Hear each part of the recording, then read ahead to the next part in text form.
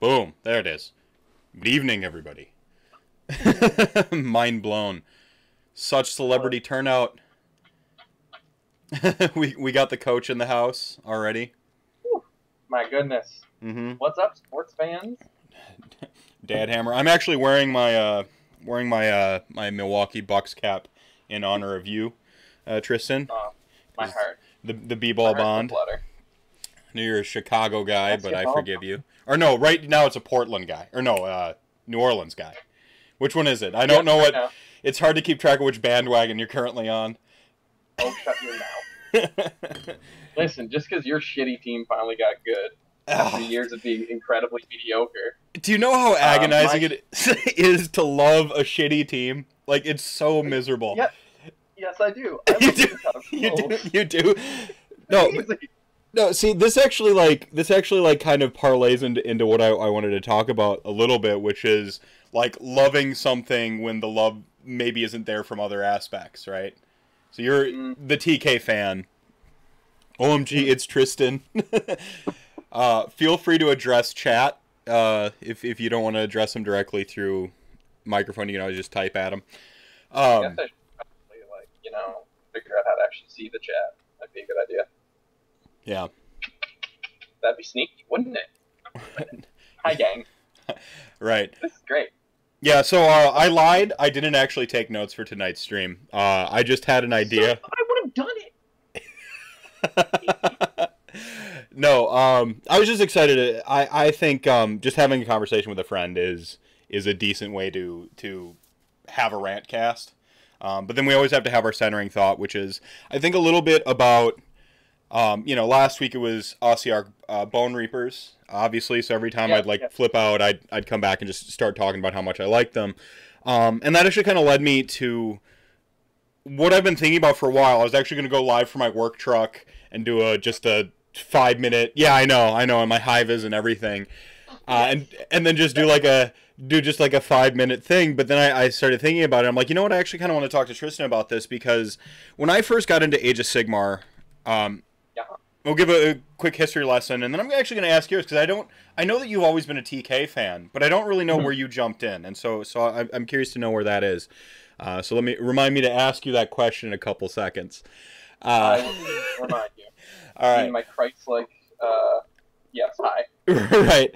So, I got in Warhammer Fantasy Battle, Army Book Undead. It was, everything was condensed. There wasn't a Tomb Kings yet. There wasn't Vampire Counts even. And then when the split happened, Vampire Counts came out first, and Tomb Kings got delayed. I remember they were going to do like a big back-to-back type release, and this is the 90s. Internet's not really huge. There, forums, you really are at the whim of your comic book store guy.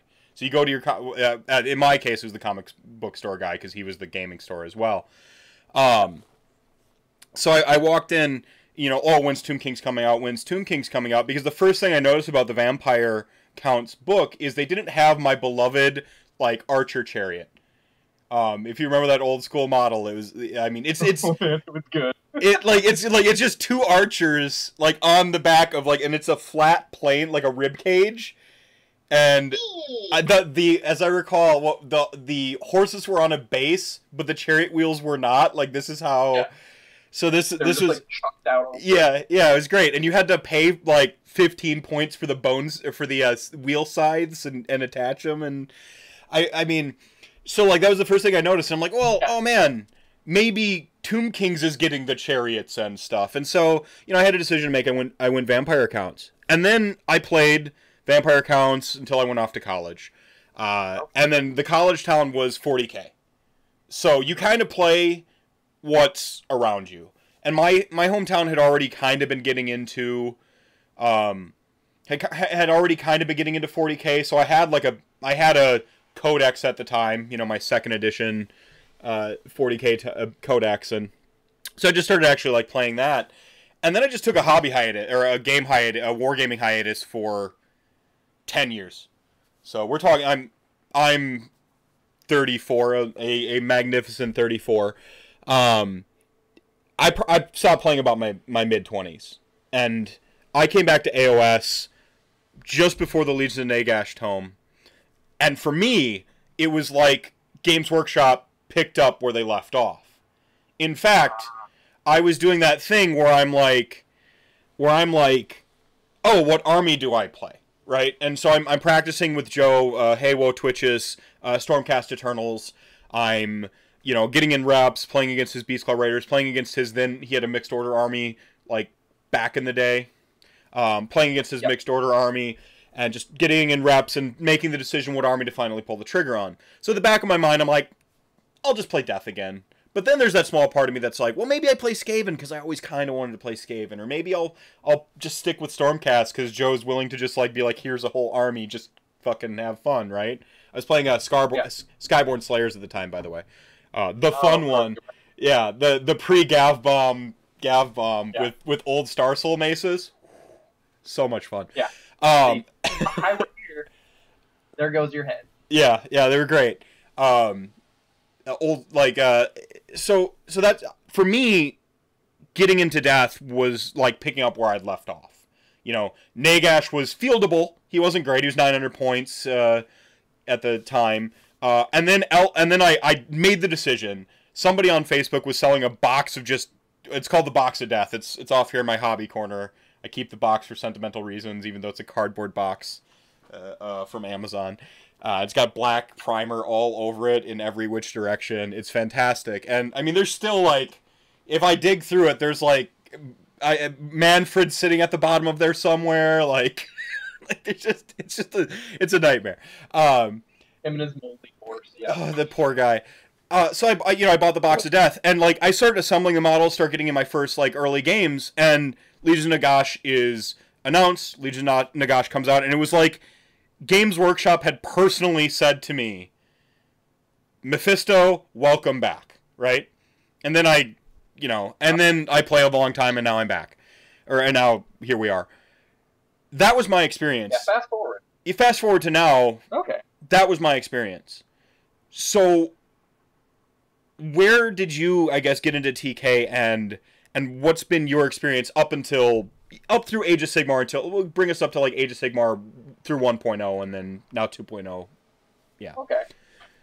So I was a 40K guy growing up. Like my local game store had Warhammer, thought it was super cool. Basically, like followed my brother, who's a huge comic book guy, into the store and saw cool spacemen beating up like stupid looking spacemen. So I was like, oh, I'm gonna play the cool spacemen. Real quick, which were the cool spacemen? Cool spacemen were Dark Angels because they were green, and they were a very important part. And they rode Harleys into space. Yeah, pre-White Scars, they were the bike one because the Angels of Death combined codex. It was like Harley riding space cool spacemen and Blood Angel. But, like the thing is, I'm not a Harley guy. I'm more of an Indian guy. Like I don't want to think. Oh. Like to me, that's stupid, and I hate them. See, I'm getting so Milwaukee. I like the soft purr. See, well, yeah, your stupid basketball team has like the logo on their chest. I get it. You like large parts. Hang on. No, they're gonna kick me out of the state if I say this live on chat right now, and I can't edit it out. But not a big Harley guy either. I actually. I realized I was getting old when one drove past me, and I was just like, motherfucker, keep it down. But, like, just... I get it. You love your... segue. I used to live right around the corner from, like, the biker bar whenever I was in my 20s, and I ran a venue out of my apartment, so, like, I had all ages shows going. And we'd have, like, this soft acoustic band in, like Julie Duran or some other like absolutely jaw-droppingly good person, and then all of a sudden these douchers would just cruise through going and I've hated them ever since. That was the moment. Yeah. So cool spacemen versus lame spacemen starting out 40K. So got obsessed, got super into painting, like really enjoyed gaming, loved the tactical element, all that whole 9 yards. And that was whenever I was around like 14 or so. So I played for a few years, figured out that punk rock is cool, started being a drummer, started playing in punk rock bands, kind of like chucked my Dark Angels to the side. And in the meantime, the local store basically got rid of GW stuff and made them like persona non grata. Like they had a really bad split with them. That was the old days of chapter approved too, and so it was like really annoying for stores back in the like 90s and up into the 2000s to get chapter approved. Yeah. And so there was some stuff there, right? But yeah, I guess like it just my local store is run by a couple of hippies and they're kind of sucks. But that's neither here nor there. They had a bad experience with the store, and that's all that matters. Is this store still in business? Is this still the store? Yeah, it's still the store. It's the it's now one of 3 game stores. Where growing up, it was the only place to get anything. That's really and they awesome. still act like they're the only place to get anything in a lot of ways. Okay. But so like growing up, got out of it. They decided that they weren't into it, and like I would go in probably every like 2 or 3 years, being like, "Hey, you guys have any like Warhammer stuff?" Because they would always have something tucked out back. Like I remember I picked up like an old metal chaplain blister, or like a couple other things like that every once in a while, because they'd be like, "Sure, just $5, whatever." But every time I would go in, they'd be like, "Yeah, we're never getting that back in. When hell freezes over, that's when we'll have Warhammer stuff." Right. Okay. I'm like, "Cool, great, thanks. I want to give you money for stuff. Why are you telling me that I am a terrible person with bad taste?" Okay, whatever. But then like a couple years down the road, like my friends and I got kind of back into it a little, but then we would have to go to Halifax, which is like a 4-hour drive away from where I am, just to get stuff ordered online. But we would have like a little, one of my buddies is in the army, he's a captain there, so he was able to have the keys to the local armory, and they had the sand table, so we played a bunch of games on their sand table that's like almost a 6x4 board. This is all filled with sand. This is all coming together on account like Tomb Kings, and you're playing in like your home games on the sand table. Yeah. Like this makes sense. Yeah, this is all making sense. In the meantime, like I always keep sort of like a loose eye out on Games Workshop stuff, and like I've always thought that, like the fancy stuff looked cool, other than the stupid square bases. Like I thought that was dumb. I've always hated Rank and Flank. I'm not one of the square base guys. I always thought this would be a cool game if they would put it on circles, because having just colored rectangles moving around the board was not anything that I was like interested in at all. Yeah, so you came at it from a 40K into the square base realm, and so like people might expect that take from you, but I came at it fantasy first, and I always hated the rank and file. Like people are like, "Oh, it's so realistic," and I'm like, tell me more about your realism in the world where fucking dragons and spell magic is happening. But yeah, you got a thought there. Well, like the funny thing is that the game that I fell in love with the most was actually Mordheim. Like whenever that game kicked off, that was like my absolute jam. Like had played in so many campaigns, absolutely loved the system. Like that's how I first started getting conversions, which I'm still obsessed with. But speed up to a couple of years back, my local store, I went in one day just out of the blue because I thought I saw like Games Workshop sign in there, which I'm like, this is weird. Did they find that in the basement? And I go in, and there's a dude sitting there with like an actual box of models, and I was like, what is happening? I look at the woman who owns the store. I'm like, Sue, did hell actually freeze like the fuck over? And like actually swore at this 50-year-old woman. And she was like, you know what, Tristan? Hell froze the fuck over. It was perfect. It's one of the best things. Yeah. So like I guess a bunch of the Magic guys there, like 1 or 2 of them got really into reading, like got into the end time stuff, and then started badgering the store, being like, hey, do you want to get the stuff in? Hey, do you want to get the stuff in? And then they finally acquiesced, and all of a sudden they were just like, yeah, let's check it out. But by that time, end times had happened, and we had, like, Sigmar had kicked off a while back, and I was like, oh, cool. Like, started getting interested, started checking it out. I was like, oh, there was just this book that came out that has points for everything. And I'm like, that's cool. What's that called? Was this the General's Handbook? Oh, okay, that's okay. The original General's Handbook that came out. So, like, I came in just a little bit after that. So you just kind of skipped the Dark Ages with no points, where it was just, like, Vietnam. Yeah, and I never got into it before, like, I never got a chance to be really sad that they killed my thing, because it was never my thing. Got it. With the end times. See, I missed. I'm coming to this game. You missed all that too. Right? I missed the end times completely. I was in my hiatus for the end times. I was 40K and then hiatus, so I missed the end times and I missed the Dark Ages and GHB 1. I came in on GHB 2017, I believe it was, is where I came in. Yeah. The one that made me sad. Yeah. The one that made you. All right, that's the one that crushed your dreams, wasn't it? So many dreams. So many dreams. Oh man, the Hand of Dust came early. Yeah. So like whenever the end time stuff was happening, I was obsessed with basketball, much like I still am now. But like I was a provincial basketball coach. I was assistant for the under 15 like state team if they had that. Yeah, I mean, I think college ball kind of replaces state stuff. The problem with the NBA in like America is there's not really like a quote unquote farm system. They just use college like a farm system. So this isn't so much a farm system like that. Like we have something that's called the Canada Games. It's all the provinces get together and have like a mini Olympics every like a mini World Cup, kind of like what's going on right now. Okay, cool. But for like all like it's like legitimately a mini Olympics or like a mini I don't know, whatever the other things that are like Olympics that I can't think of right now. So I was into that. They started getting in this game, and I looked around to see, like, saw what other people had. It's like, some people had orcs, some people had weird-ass tree men, some people had, which, to be fair, really cool. Like, some people had some corn stuff, and, like, I was looking around, and, like, one dude already had, like, Tzeentch, and I was like, okay, like, checking it out, being like, wait, what was that thing I thought was really cool back in the day? And that was Tomb Kings.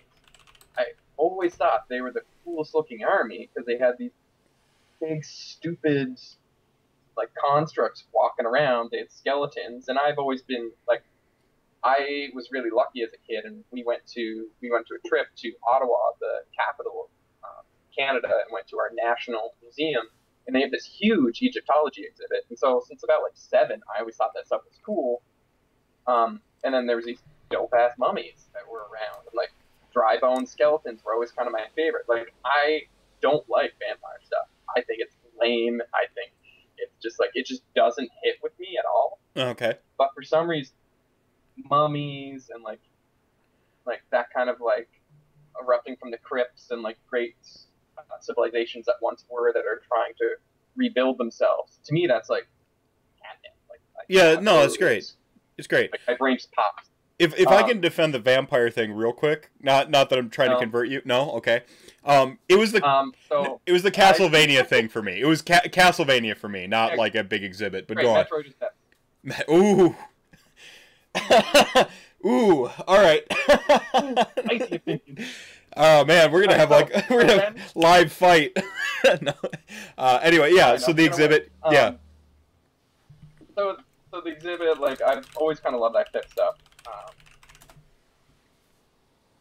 But I was just checking it out, being like, oh, I want to play Tomb King, and then I look, and they're like, oh, that got discontinued recently. I was like, ah, shit, really? And I was like, I didn't realize like what that kind of meant for the game because I looked, there's rules. I started researching them. Like I started researching them a little bit more, and I'm just like, oh, these guys are super cool, and oh, what's this? Some guy made a battle tome, clicked on it. My brain just like went complete galaxy mode. Like I know it's like I got into like a really good trip. And the Mengele Miniatures Endless Desert project had just finished like however many months before that, and I just became obsessed. Like I was like, I'm in. Cool skeletons doing cool stuff. This is a cool battle tome. I'm totally ready to go. Like let's do this. So I figure out where, like, I start trying to find models. I get a couple lots. I get lucky, get one over in Halifax. And that guy had a ton of stuff. And then I had another one that was in, like, Winnipeg, in the middle of Canada. Close to you. Right. Yeah, I live in South Canada. Yeah, which, great part of Canada, that's South Canada. South Canada, yeah. So, I got lots, so I collected a whole bunch of stuff, and I started building it, started playing it, and then I realized, oh, this is actually my type of game style too, because I've always liked having lots of different options, and I loved having kind of like a little bit of a grind aspect to it. And So the for me, skirmish style, like, the rounds and stuff. yeah, yeah, and like having the rounds, like I was just like, oh, these models actually look cool now, and I like how they play, and the lore that like Tyler and those guys built up really, really stuck with me. Like I was just like, this is awesome.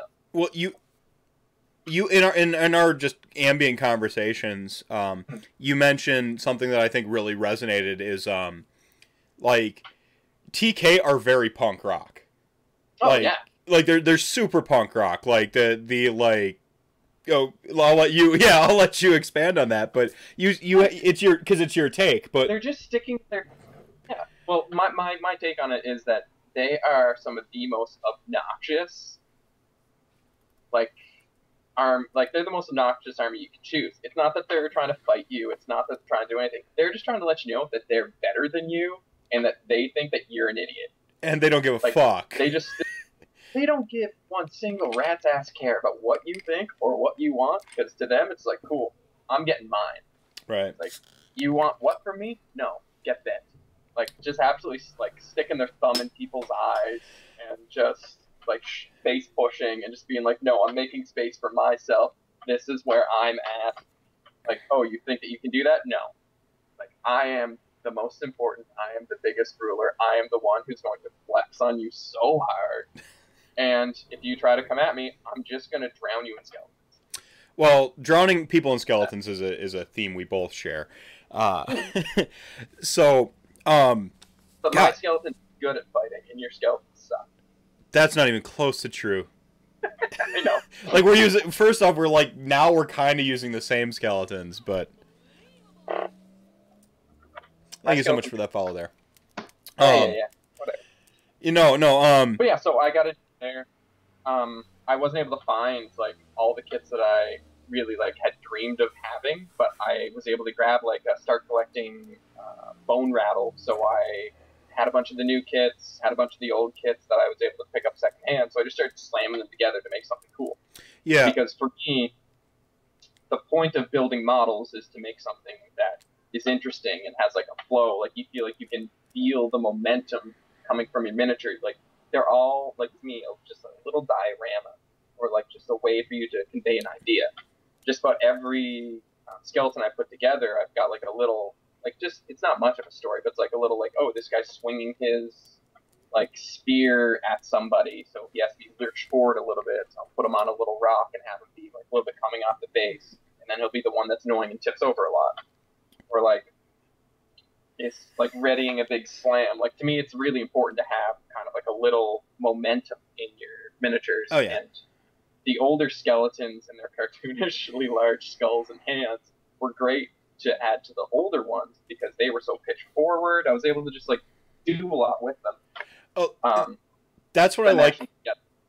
Oh, finish your point. I kind of talked over you there, but the old skulls. My point is like, yeah. Well, my point is that like I was able to take some of my old Mordheim sensibilities and sort of throw it into this army and ease into it just by doing a metric ton of skeleton. Well, it's like it's a horde army, but you've given care to each skeleton having like personality and stuff. Yeah, because if you're gonna do something, why do it for them? Right. That's kind of like my ethos whenever it comes to this, or like a lot of things in life lately. Yeah, yeah. No, that's actually where I think OCR Bone Reapers have kind of succeeded. And I know some people don't dig the grinning skull faces, but I do think GW. Yeah, hang on. I think GW sat down and went, "Let's give skeletons personality," and the skulls on them seem a throwback to the big-headed, kind of exaggerated skeletons.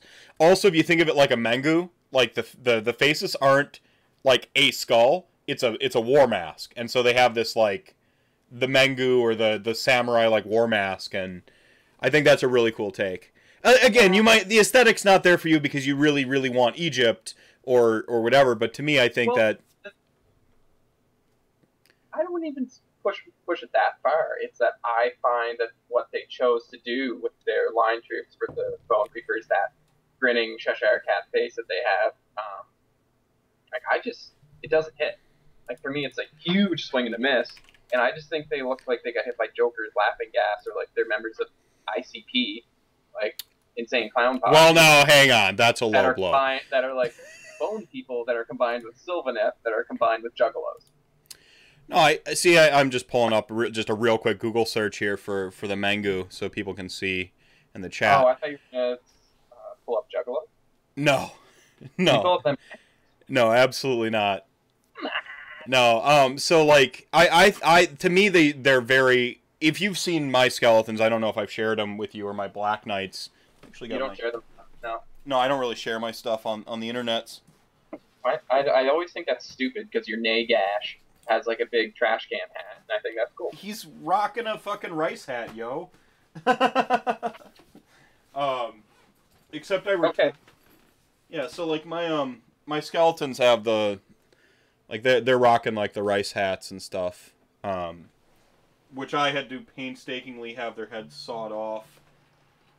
Like the tops sawed off and the stuff. And then my Black Knights are actually literal fucking samurai. So Okay. So this like that. So specific parts of the Bone Reapers was perfect for you. yeah. I mean, they have a yeah, and that's the thing. Like someone once said to me, kind of getting into the hobby, is like pick an army that you like the aesthetic of to begin with, because like it's the aesthetic you're going to be dealing with a lot of. And I took my skeletons, I went, nah, fuck that. I'm making them samurais and shit, you know, and and so like when the Bone Reapers came out, like yeah, it's a very Pan-Asian, like sort of like pseudo-Asian amalgam. Like there's no one you can look at it and be like, this looks very Tibetan to me, this looks very Mongol to me, this looks very samurai to me. But they're not any distinct one.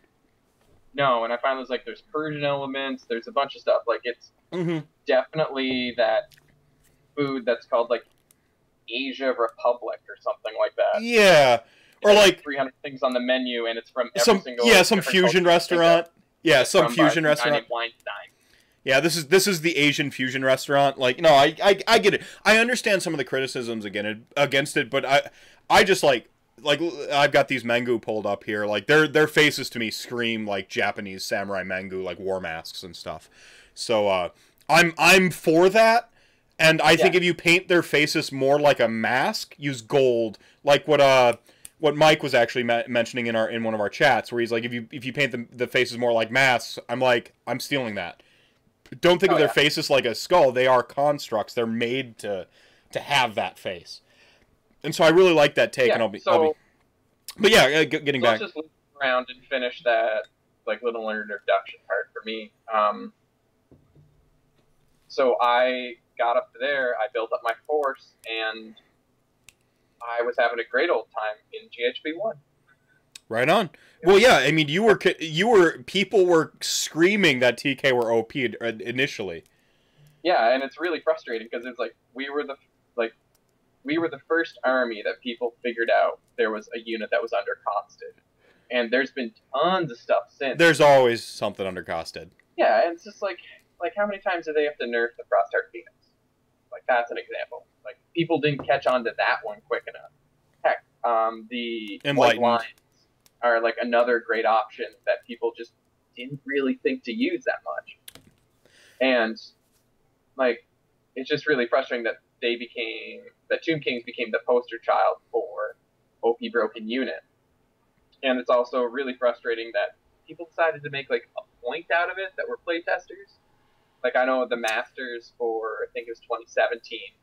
I think what was it? I forget who, but somebody brought them and like scratched out the name of somebody else and said this is their list. It's going to win the Masters, and then did. And then there was a big kerfuffle about how Tomb Kings were overpowered and were underpointed, and how it wasn't fair for new players that this was such a good army. There's always like a litmus test for noobs. You know, like Snowballs, for instance, in Beastclaw Raiders at the heyday of like mixed destruction was that where like it's just a pub stomper in the LGS, which is, face it, that's where the majority of players get their experience. They get they get the LGS experience, which is not a robust enough meta to gauge your response on. And then they go and they find the articles on the internet that support what they already think is true. And so, like, Yeah. TK1, and, like, there's this TK player at my LGS who just, like, whoops my ass, and then TK1, so, like, obviously they're a problem. The same thing with snowballs. And it's like, or you could learn to deploy better so that 6 mortal wounds doesn't, like, wipe you out. Like... Yeah, and, like, the thing is, at the time, Anthony just made a great point. The snakes were really powerful for what they were, and they were very low pointed. And I'm not trying to make an excuse for that. No. The thing that I found really funny about those people making like a point to be like, look how stupid this is, wasn't that it was a in the local gaming store problem. It was just with the high end competitive meta. Oh, I see. Okay. That, like, because people didn't have TK. There's always, every time I talk to people, it's always like, oh yeah, there's that one guy in our store who was obsessed with Tomb Kings, and he was the only one that ever had them for years. That's always a story I get. Because people are always like, wow, that's cool. I haven't seen those in ages. There's that one guy. And so I found, like, I was really frustrated that then they got absolutely, like, dunked on in GHB 2018 or 2017, whatever the second GHB was, because they basically had all the units that people complained about doubled in points cost, like just straight up times 2. Yeah.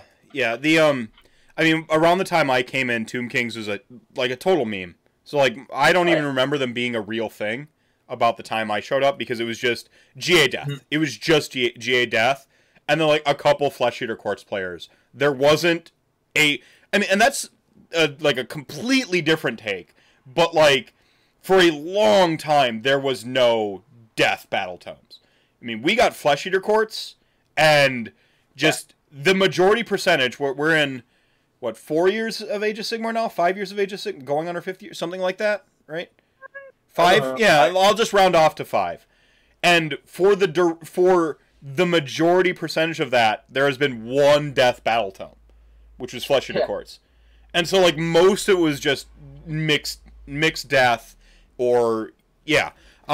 So, like, Death has been in, like, a weird place for a little while. But you actually kind of mentioned something while you were talking here, like, in your origin story, and this is getting ahead of myself, but I want to ask the question while it's fresh here. As you're committed to, like, playing TK now, and I think going forward you're going to find a way to bring them into the game. Like, I'm just skipping ahead a few chapters. How do you continue to find stuff to bash up and make your models? Because I've got your picture of your bone giant up here right now, and this is freaking awesome. Like, how do you continue to find kits at this point? Because if they're not going to support you anymore, you're going to start having to green stuff some shit and actually have to start to organically build a lot of your visual, you know? I got really lucky. I got a couple of lots on super great deals early, and I've only, like, I paint pretty slow. I take my time with my stuff, and I just had so many bits. I was able to kind of, like, cobble together things using the newer kits and with the older ones. Like, with the one that you have up there, that's half a kit. That's half a Necrosphinx, right? Yeah, this is the Necrosphinx. I was able to order some third-party legs from a place called Rockland Studios, and that's, like, it was made to do that. And actually, Total War, they took those legs and made those the legs for the Hero Titan in Total War. Like, it's pretty funny. I know if I'm gonna continue to do this, I'm gonna have to take some matters into my own hands and become a gigantic nerd and start casting my own stuff. There you go. That's the next step. Yeah, and that's, like, I got lucky. Like, it's basically about, like, trying to find stuff for not the insane eBay prices that you can pay for TK. Right. Like, right now, you can pay, like, if you want to go out and spend $100 and something, you can go get 3 Ushabti, but you're paying like $120 probably for 3 models that used to cost $45. Or if you want a Necrosphinx, like maybe around $200. Oh, like, they're outrageous.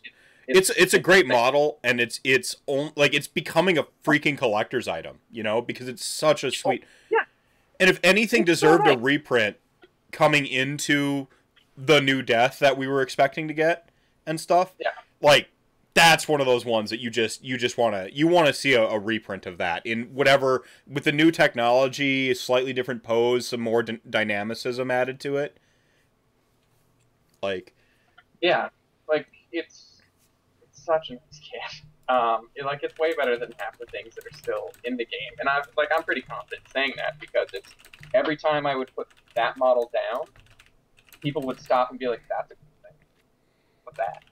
I like that." yeah, Um, yeah. I mean, the yeah, so like I'm gonna like I just got lucky. Facebook groups, if you set up little alerts for yourself, you're able to figure out a couple like AOS groups specifically to buy stuff. I know there's a Tomb Kings Facebook group for Tomb Kings AOS, and people there will actually sell stuff. Like people will search oh, out and find us, and then be like, "Hey, I'm selling this. Does anybody want it?" Which is nice. There's actually a guy right now who has this amazing collection of almost fully built stuff that's got like 20 something chariots, a whole bunch of the really nice plastic tomb guard, and just a bunch of stuff, and he's just trying to sell just today. wow. So it's just kind of not just taking the first thing you find, but it's getting tougher. I Like mean, that's just yeah. I the mean, it's answer about it. they're a finite resource at this point. Like the old Yeah. sculpts they're not reprinting them. They're out of print. They're like, this is a finite resource, and so I mean, I guess where are, because I know I talked to you, and you feel like a little defeated right now, Mhm. for the OCR Bone Reapers. It's not your fault. I think the community really No. did the community really did kind of build an expectation. An expectation is the mother of all letdown, right? Like it's just, the reason Yeah. I'm And excited about Bone Reapers is because I didn't expect it at all. If I had an expectation, I'd be nitpicking the models to shit. I didn't think they were going to do this. I thought TK as well, so I was a little disarmed when I see this decidedly not TK faction released. From my non TK player perspective, I'm like, these aren't Tomb Kings. So no, and like from my perspective, I was told like probably about sometime last year. If you go back, you could probably figure out when I was told that they were doing a rematch of Tomb Kings, and I was like, wait, what? Because I never had any hope they would bring them back because yeah, they were yeah. like they're out of the game, and I was like, okay, well, whatever. Well, But they then nearly got I compendiumed completely, right? Like well, they are in Compendium. they They are in just didn't compendium. get Yeah, like, yeah, but the thing is, Compendium's completely match play legal. yeah. It's just they don't have a battle tone, Right. so like they have points and the new GHB and everything. But what was Expectation here? and yeah, beer. Almost got legended. That's Yeah, right. that's the one. Anyway, That's it. Hey Simba, what's up? My guy, love that guy. He's incredibly good at painting gray. hey, Don't symbol. think. What's the Twitter handle?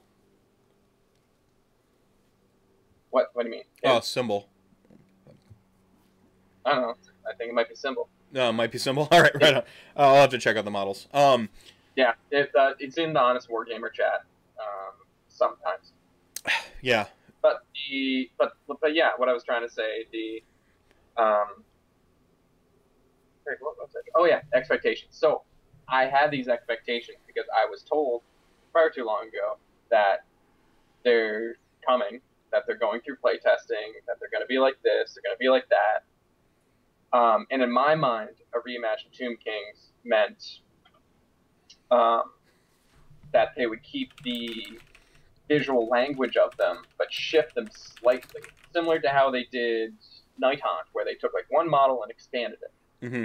And I was like, oh, okay, so maybe they'll take like Tomb Guard, or maybe they'll take the Sepulchral Stalkers, or maybe they'll take. I was hoping for Ushabti, to be honest. And I was like, okay, I am so excited. Like, whatever they do, I'll be all in.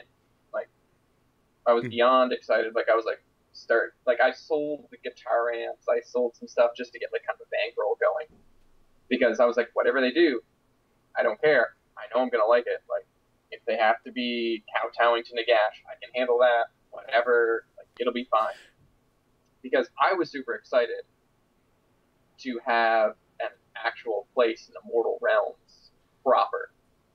And I mean, I know that kind of like the impetus for this discussion is trying to find your own way trying to find your own way in Age of Sigmar whenever you don't have a faction that yes, either has a place or like you're kind of floating around trying to figure out what you want to do. yeah, I didn't know how to make that into a concise title of like how do you play an Age of Sigmar without a team, you know? Yeah, like, and I think that's kind of like the general conceit of it, right? It's that you're trying to find space for yourself, your gaming, within the wonderful, massive sandbox that is Age of Sigmar. mm-hmm. And you know what? It's not hard, but you sort of have to stick your chin out a lot. Like, you have to take it on the chest quite a bit if you want to play that sort of game. Like, Yeah. if you want to be so narratively driven that you're pushing your own initiatives, you're, like, shoehorning yourself into moments, you have to be pretty sure that that's something that you want to do, and that's something that, like, your creativity will still be able to push you through for. I know for me, for the last few years, it's been so much fun. Like, I was able to take a couple kernels from that unofficial Tomb King Battle Tome that Tyler built, and just expand off of it to create my own stuff.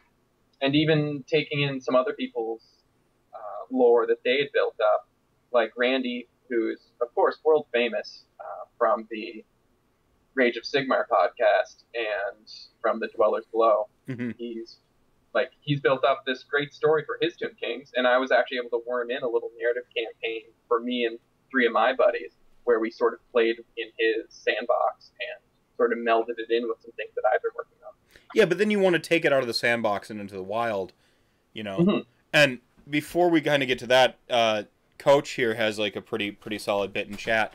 He said, you know, he's felt the same way for a long time because he played Empire. Thank you so much, Lulu Bell. Lulu on camera there, everybody. He played Empire for 15 years, never really played another army until AOS, and his army was just ripped apart. And so now he's got to cobble together his stuff. So like he's got cities coming, and even then, like cities now has the problem of now it's built expectation, right?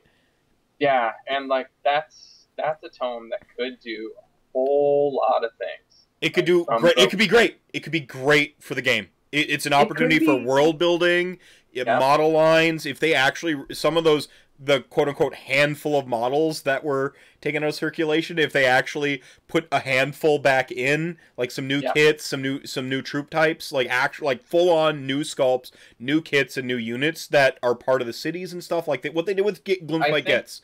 Where Gloomspite Gets, you got souped in some old stuff, but then you actually got legit new stuff too. But I think that's kind of a stretch for that battle tome. I see it kind of as a Legions of Nagash style one, or like a Skaven style one. But Skaven's the good example. Legions of Nagash is the bad example. Legions of Nagash has like 25 War Scrolls in it, and people play 5 of the kits out of it. Yeah, but that's the thing. They're learning, right? Like every time they put a battle tome, they take something from it, and they learn, they progress. It's true, and that's why that's one of the reasons why it's frustrating, because you can sink so much into one army you like, and it's the first battle tome. Like, I know in 40k people call that like Dark Angel syndrome, because Dark Angels is almost always like the second codex in every single release, and then it just sucks for almost the entirety of it. Right. Well, but 40k infamously has power creep. Like, truly, the new tome is the best thing. Age of Sigmar, I don't think has pure power creep the way 40k does. No.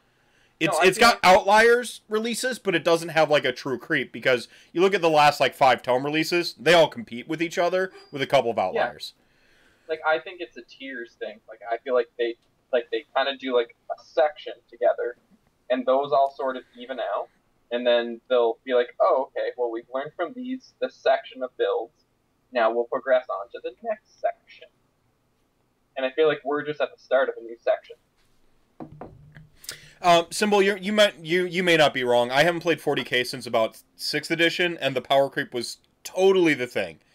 Like Imperial Guard got the new tome, tank squads. It was busted and disgusting. Space Wolves famously came near the end of the release. It was just the grossest shit ever, and like it's just they always like leapfrogged each other with the next tome and the next tome. So, yeah, right now, but I don't 40K. I don't 40K. They did that great thing where they reset this whole new edition. They built upon it, and I feel like 40K is a good game now, which is great. Like I kind of abandoned it. I didn't vibe with the stratagem style thing, but I think it's a really solid game if you like that sort of build for how you want to doll out your resources. I didn't like it as much, right? But like I think it's good. Wouldn't be a rant cast without my daughter randomly appearing. Lily on camera. Rules. Yeah, she's pretty awesome. So, you said 40K and then springboarding into the next idea? Yeah, so, my dude, what good? I can send Mom a message here. Daddy. Oh, yes, man, I can't wait for my kid to actually say that intentionally. Yeah, that's because that's dog food. And so, of course, she likes dog food.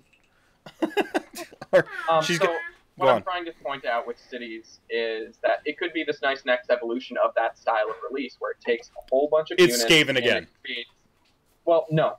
I'm trying to say that it creates different pockets for you to play in. Like, I feel like it's going to be the next step in the evolution of that sort of tone. Like, I think it's a collection tone, but I think that narratively, from what it seems like from the one or two articles, it seems like you're going to be able to build out your own style of city. Because I feel like Skaven is a bit more couched. Like, it's a bit more like either you take the Skaven tide, like, big blob, or you just, like, you're sucked in little sections that you want. Whereas Legions of Nagash is just like, here's the good stuff.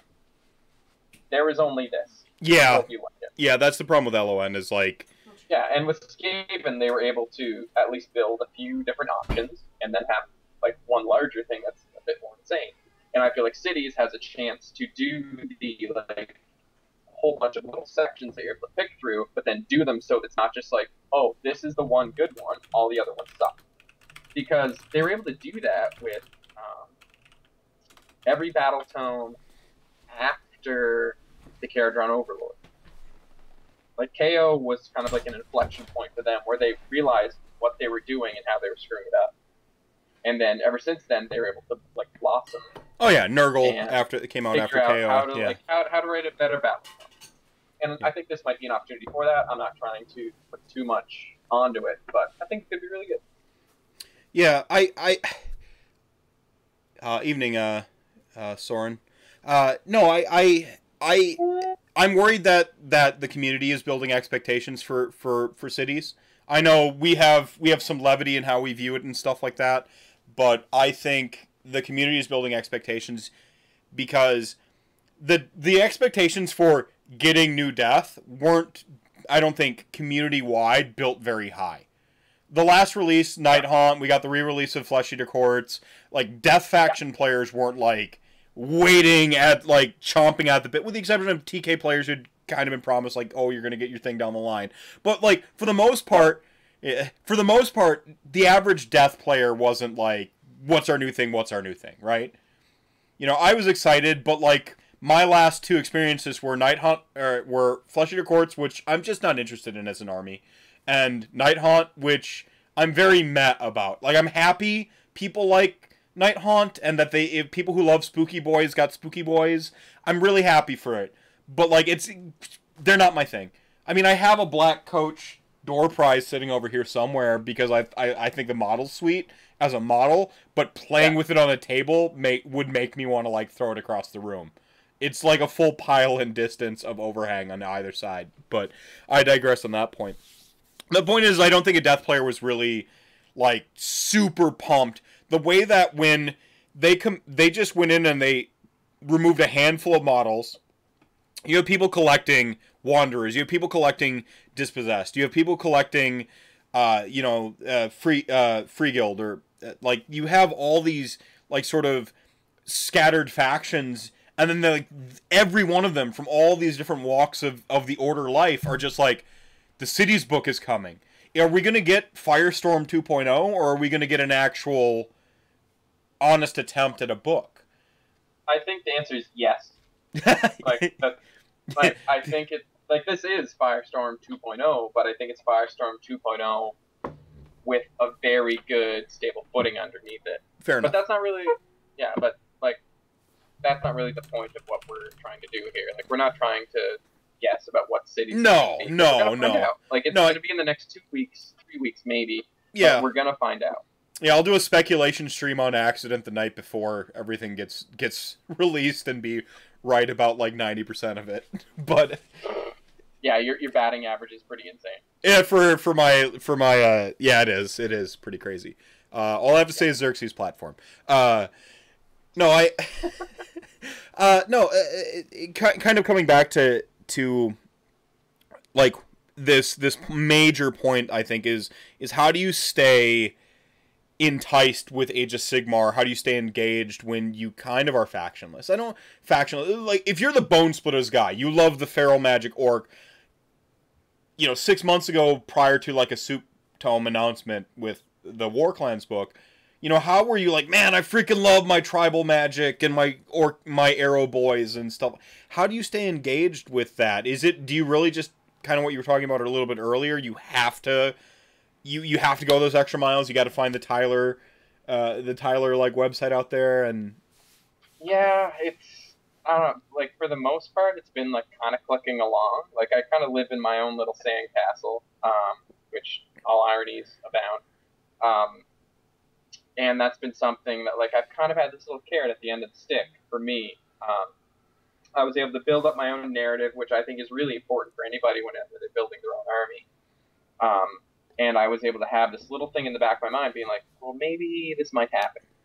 Maybe these rumors that I like will be the ones that are true. Mm-hmm. Because there were rumors that like they were going to bring back the Sphinx kit, going to bring back Tomb Guard, and going to bring back the Necropolis Knights, Sepulchral Stalkers dual kit, and have that be like the backbone to build off of. Like you said, like Nighthaunt. Nighthaunt. Those were only like made in 2011. Yeah, like Nighthaunt. Like I thought that was kind of like my hope, prayer, dream that would happen. But then it didn't, and it landed with a thud. Well, you like, I think you're taking it. I mean, I love you, Tristan. I truly do. Like, yeah. In terms of the community, I have like really met a lot of friends, great people throughout it. But like, I probably have a top 5 list, and you're on it. You and Coach, and sorry to everyone else in chat. But like, and other Andrew doesn't count because he's in my club, and I know him outside of the game. But like, he doesn't count because he's actually my. Yeah, because he's like, no, and that's the thing is like you meet strangers online, and then how do you form bonds with them, and that like last outside the game. Now you're planning trips to like, well, let's both go to this tournament together. You know, that sort of thing is. That's another layer. I've played competitive games. I've been around the convention scenes of anime and video games from the EVOs and the PAXis and the various anime conventions my whole life. And the number of people I've made in those various circles that I've bonded with as intensely as Age of Sigmar players pales in comparison. It's like I have theories on why it works that way, but I truly. Maybe it's me, it's my age now. I'm starting to get up there where I'm like, I need these stronger bonds, but I don't think so. Again, I've been a nerd my whole life. So yeah, and like it's harder to make friends when you're whenever you're an adult. It's just straight up true. Like I don't have as many friends as I used to, and quite frankly, the Age of Sigmar community has been incredible. I lost my job, and within 24 hours. I had somebody saying, hey, do you want to move across the country? I'll get you a job with my company. Shout to LLV. Like, it's just incredible. Like, the people that you can meet here will just accept you for who you are because you have this thing that makes up so much of your core ideal of how you think things should go in life because of how large of a concept this war game is. It's insane.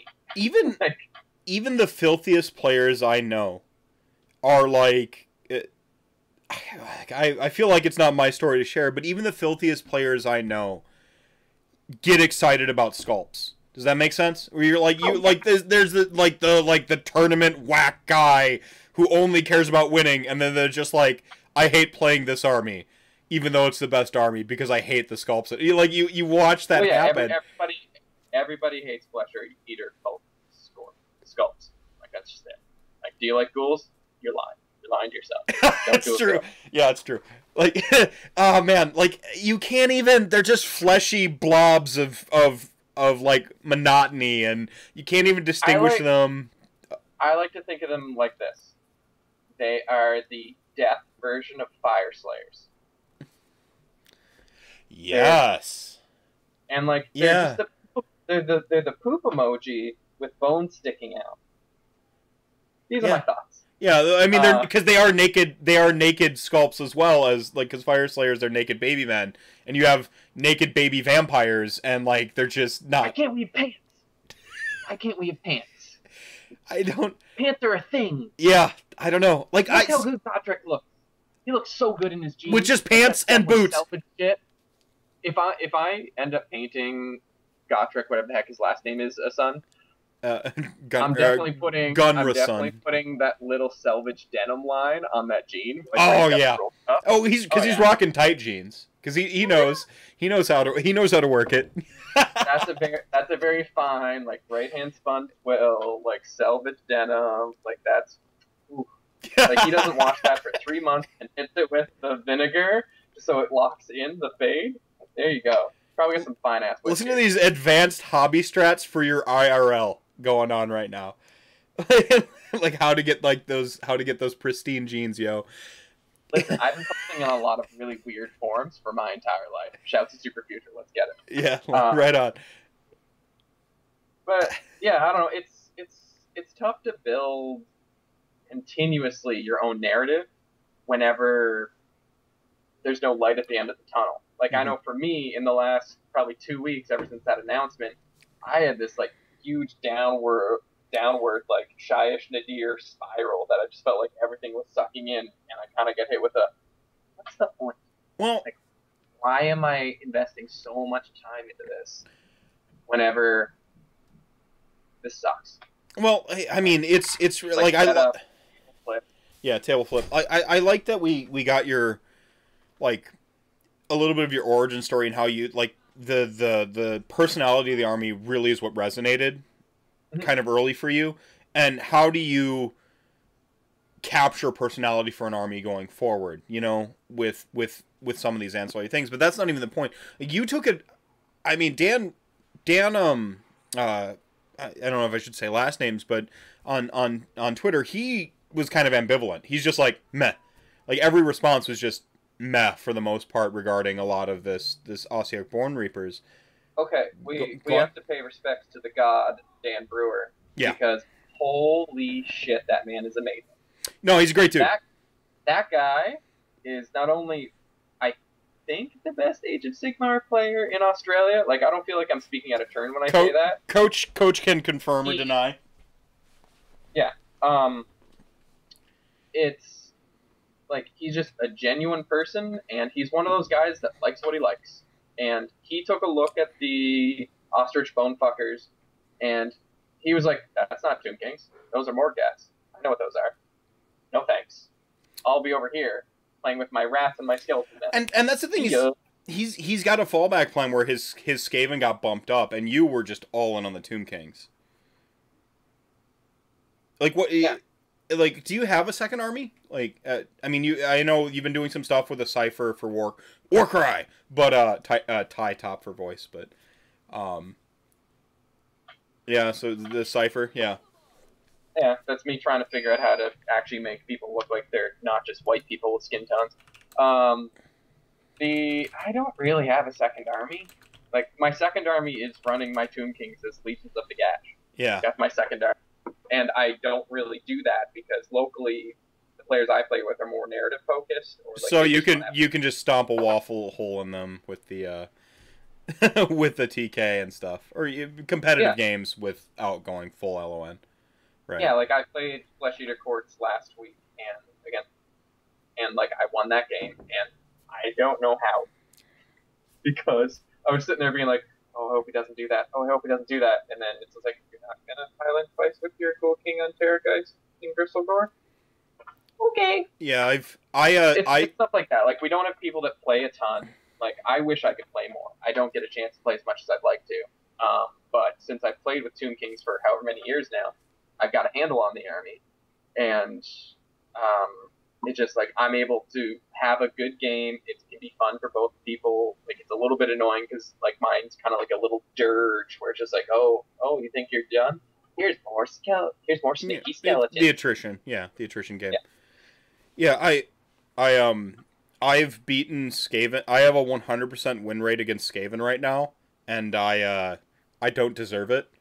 You know, I simply don't deserve it because the LGS, like the directly LGS, are like Warhammer Fantasy players. They still call Age of Sigmar Warhammer Fantasy, to put it in perspective. And like I just yeah, you know, I show up and then they just and like I don't even like play really hard as nails lists or at all. Yeah. And then like we have games and usually it's pretty one-sided and like I feel bad and I bring softer lists and stuff like that and it's like you're not I don't even think they think of the game that and I'm like I'm personally not getting like good reps in because I want to go to tournaments and I want to not have my imposter syndrome kick in every single time I show up to a tournament and I have a losing record, you know? I'm like, I know this game and that I'm good at this game, but like then that other part happens. Like I'm not getting quality reps at the LGS anymore, and so now like I get my most quality reps at a tournament and I never make the same mistake twice and stuff like that, and so I do feel I'm getting better and better, but it's like I've checked out from my LGS scene now. Like I'm completely checked out. I have to drive an hour to get a good. I like the owner of the store, so I go in there. I buy all my like consumables, I call them, locally. But and I have if I ever route my tickets past his place of business, nice little Mortis engine there. If I ever I'll route my tickets past his place of business and go in and talk to him and I'll buy stuff from him and because I like him, I love him, but he's a 40K player, and so he like humors me every time I have an Age of Sigmar conversation. He's just humoring me. Thank you so much for that follow there, Symbol. One of my favorite people that I never get to play is the guy who works at the local game store at Les, and he's mostly a 40K guy. Like he has some Age of Sigmar stuff, and like he's so much fun to play with. But it's just whenever you're trying to have those in-depth, ridiculous like AOS conversations with somebody who's more like a tertiary AOS player, it's kind of hard. Yeah, like, I mean like. And like Les even plays Age of Sigmar. Like he's kicked my ass with his Slaves of Darkness before, which is amazing. Right. But it's hard to have those conversations with people whenever they aren't as into it as you are. It's like trying to talk to like my dad's a huge college basketball guy, but I'm really into the NBA because I like people who can make shots. Like that's my thing. I don't know. I think it's a cool thing when the thing goes in the thing. And so, like, you're speaking a similar language, but it's not quite the same. Right. Like, if you decide to wake up early these days, you can watch FIBA basketball, and that's the international basketball. It's, like, played by different rules. So, like, if you're watching it like, the shape of the game is similar, but not quite there when it comes to talking about professional basketball. So, like, different things are more important, and that's why talking to a 40K player about like Age of Sigmar stuff is pretty tough because like you're speaking such a similar language, but it's a circle going into a square hole. Just doesn't quite work. Yeah. No, I still dig the LGS man, and I continuously give him my money for again the consumables. I any big box orders I'm sorry, I have 2 kids. I got to order online, but. But Hey, I mean, shouts to Mini Stuff. He's a dude. yeah, he is a dude. He is the dude. Yeah, I've had so like, yeah. Continue. no. I just no, he's a great dude. Mental reps are great. I mean, I'm a theory crafter, which is why I think I'm pretty on point with my like meta predictions and stuff like that. Is because I see the game very well, and I see. I've played games my entire life. I've been a DM or GM, whichever your preferred vernacular is, of tabletop like RPGs. The vast majority of it, and I'm a writer. Like writers are dealing patterns and rules, and like I see all of that stuff really well. Like I'm the person you hate watching a movie with because I sit down and in the establishing shot I figured it out.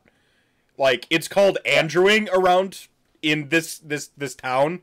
It's called I just Andrewed the movie. Like Molly, it's so bad because I've taught Molly how to like certain things or she notices like just simple thing like premise, like expectation and subversion, or premise and proving the premise. And I've taught her those two tricks to like plots. And so now she can notice every scene. What's the premise? What's the expectation, and how will they subvert it? And so like she can do it now through like the whole. And I'm like, so you just start to like feel terrible. But that's completely off script here.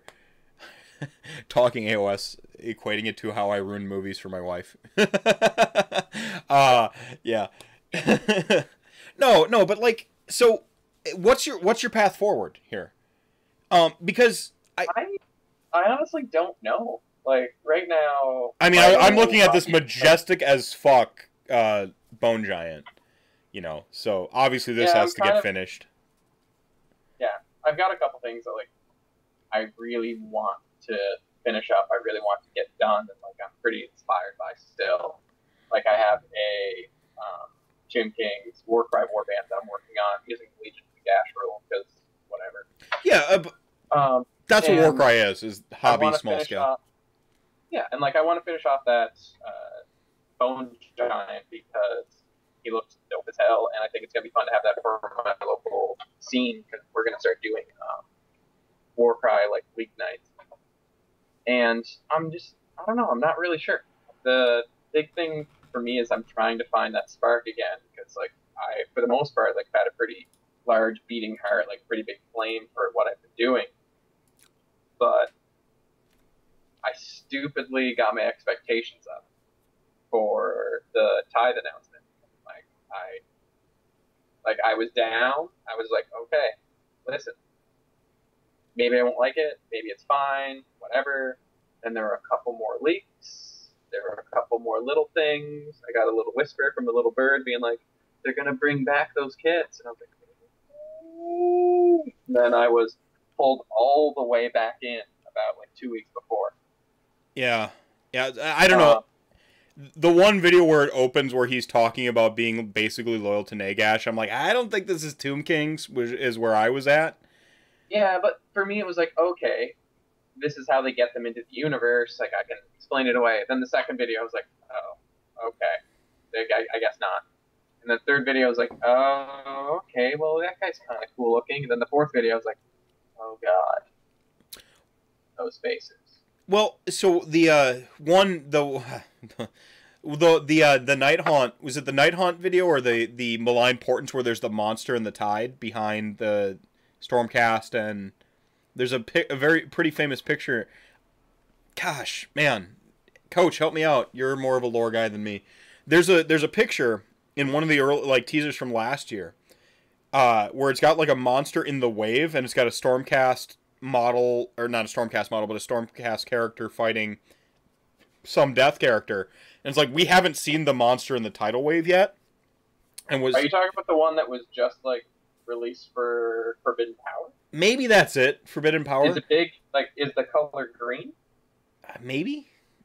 Because if so, that's from Forbidden Power, and that's supposed to be like Catacross, because it doesn't look like Catacross to me in the wave. No, it doesn't.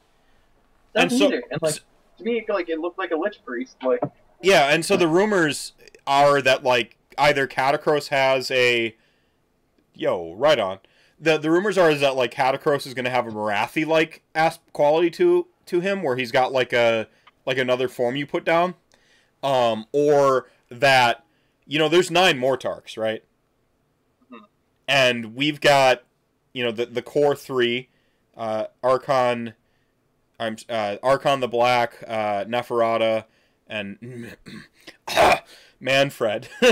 Sorry, I had something in my throat there. And then now you've got this dude. You still have 5 other Mortarks to come. So like, I don't want to say there's hope for TK because I've always been of the mind that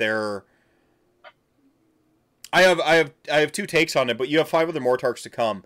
I think your way to getting the TK aesthetic is through Boom Mephisto. I think your way of getting the TK aesthetic is through Archon's inevitable betrayal. Because I don't know. Because he's got the Khemri. Oh yeah, Olander. Right, I forgot about her.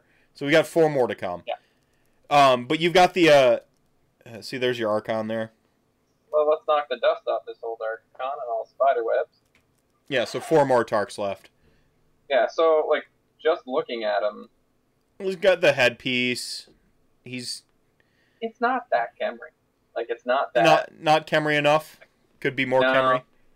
Like he has the same plates as the Bone Fucker. The Morghast. Yeah, it's Morghast like again. It's just that he has skulls on things.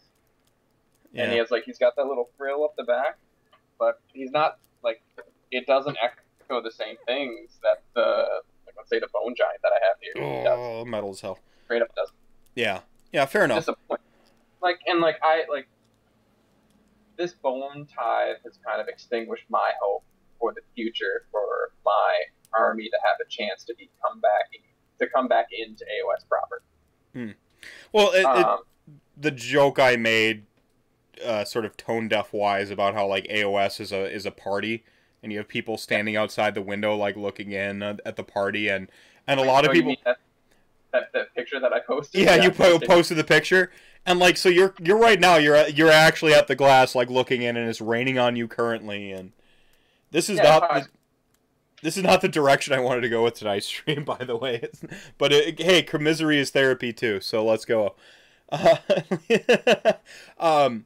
Like, I think there's a fraternity to factions, and I don't mean fraternity as in like the patriarchal sense. I mean family, like fraternal, like where you have like IJ players, for instance, are the most, I think, like just loyal of probably anybody. Just as a total, like you have in any faction, you have like your most loyal players of TK, of Empire, of whatever. But IJ as a whole, like you walk into an LGS, an orc player. Like that's the orc player. Like you go to the tournaments, like the guy screaming "Wah!" Like, yep, he's always been an orc player. Like orc players. With now and forever. Yeah, and so like and they played through their ebbs and flows of their army being pretty awesome. They did the mixed destruction thing. IJ was really getting pretty down and out the last pair of GHBs, and now they're with the most recent one, they're pretty good, in a pretty good place, and looking forward to an even better place with the new tome coming out that'll hopefully give them a couple extra tools, and now boom, they're a powerhouse again. Snowburb. So like there's like a fraternity I feel between factions. Like I'm a death player because as we kind of established early on in the show, I picked up where I left off before the true divide, right? Yep. And to me, death is death. I know Cetra's got his like little quarrel, but he was a retcon anyway, so I don't care. Nagash needed a better backstory, so they wrote Cetra. I guess, yeah, they wrote an actually interesting character. Yeah, it's true, yeah. But no, so like, to me, death is death, and so I feel like a great deal of fraternity to death players. I won my sports trophy because I got pissed off at a TGA forum that said, death players have the lowest sports scores, why is that? And this dates all the way back to TK. Yeah. And I'm just like, motherfucker, we're not any more of assholes than you. You just have a perception. And so, like, you know, I made it a point to prove that death players are total bros too, or total brosettes. Like, Yeah. like it's just like it. Like, so I think there's a fraternity between factions, and you know, obviously with grand alliances. But as the game gets more refined, you have more factions. You have more like the groups are getting smaller. But I do think that like you have those base allegiances. So do you still feel like you're like a death player? Like I am a death player, or are you TK first? Like as time's gone on, I feel like I'm more TK first than a straight up Grand Alliance death player, as much as people like to make that joke. Fair enough.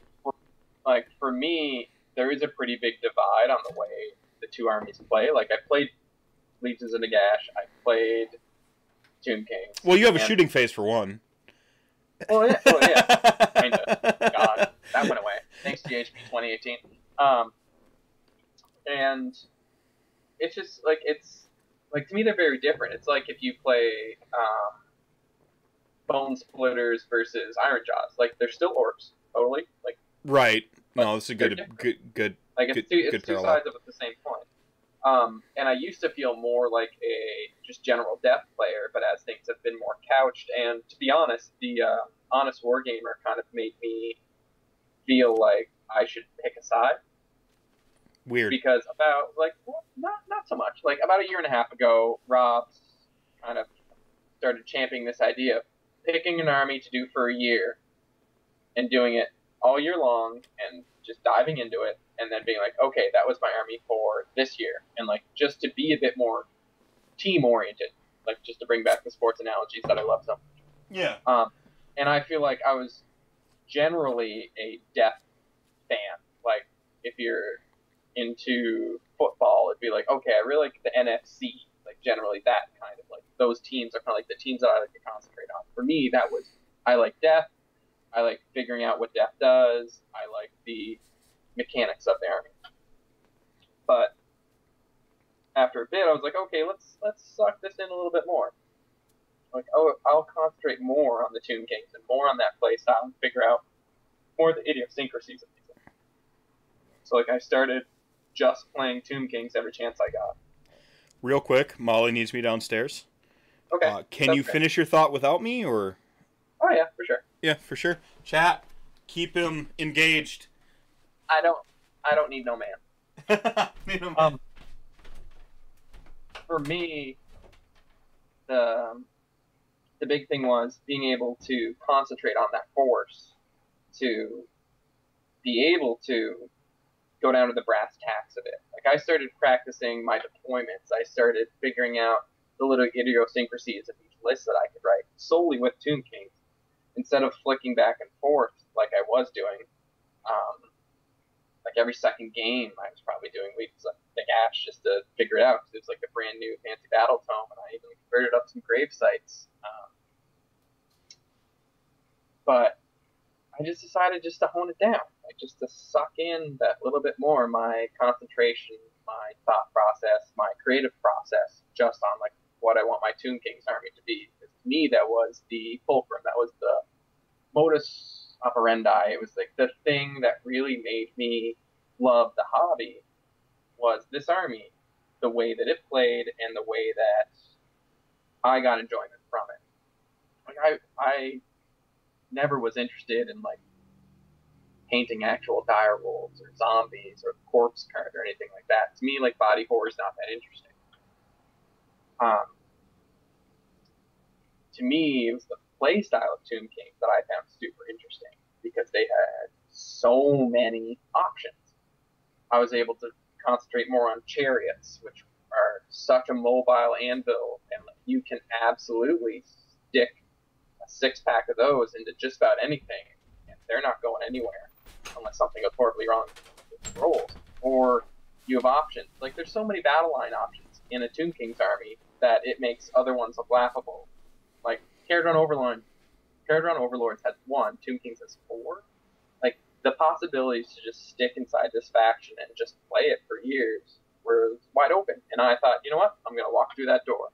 I'm going to try to build all the units for it. I want to build a max unit of just about everything, and I want to try out the different play styles because they have the super mobile army, they have the really big blobs, they have the big heavy hitters, and they have shooting, which is something that for a long time in the game wasn't a big deal, but I always thought was something that I could get into a little bit later.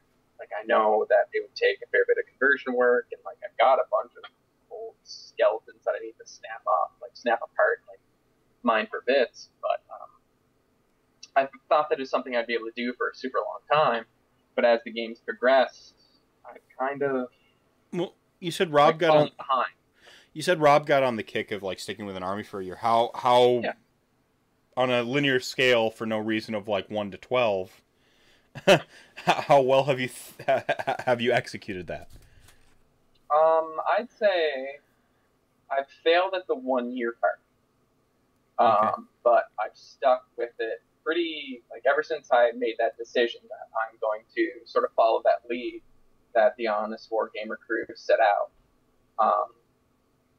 that I've stuck with it. Like, I think I've played maybe 1 game, maybe 2 games of Legions of Nagash. Couple outliers isn't going to break it, but no. But like the thing is, like it was just that core idea of I'm just going to play Tomb Kings. I want to get good at playing these guys. I feel like I have a handle on this army. Well, and you mentioned you got a handle. Now I do. LGS, yeah, like you're beating Flesh Eater Courts and just stuff, because you do see the army from that third dimension. The sticking with an army for a year perspective isn't just a Honest Wargamer Rob thing. Like in Magic the Gathering, we recommend it's more about archetypes than specific decks in Magic the Gathering, but sticking with an archetype for a year, because then you get to like learn that next tier. Or like if you're a rushdown player in Street Fighter, play rushdown characters so that you learn. Rushdown is Ken. Get in your face and try to beat you real fast. Okay. Okay. Yeah. You have like sort of like zoning characters that like play from a distance and try to zone. You have there's a bunch of different stuff. Projectile characters, yada yada yada. Like there's different places. Yeah, exactly. Yeah. So there's that concept exists in a lot of competitive gaming, where but a lot of it has to do with, and I don't know Rob's full take, but a lot of it from those other perspectives is how you see the game, as like from a rules and knowing if you know your 4 battle line, and you know then KO only has 1, and you understand the impact on list building from that now because you know how your army is, and then you can compare it to other armies. And you learn all those extra details about it, that if you play an army for 3 months, you hobby it, you paint it, you've got a great turnover, you don't have kids, you turn over an army in about 3 months, and you take it to a couple tournaments, and then you're on the next army in the next 3 months, and so on and so forth. You never get that coming at an army from a different angle perspective, where you have problems you can't deal with, and you have to figure them out from a limited perspective.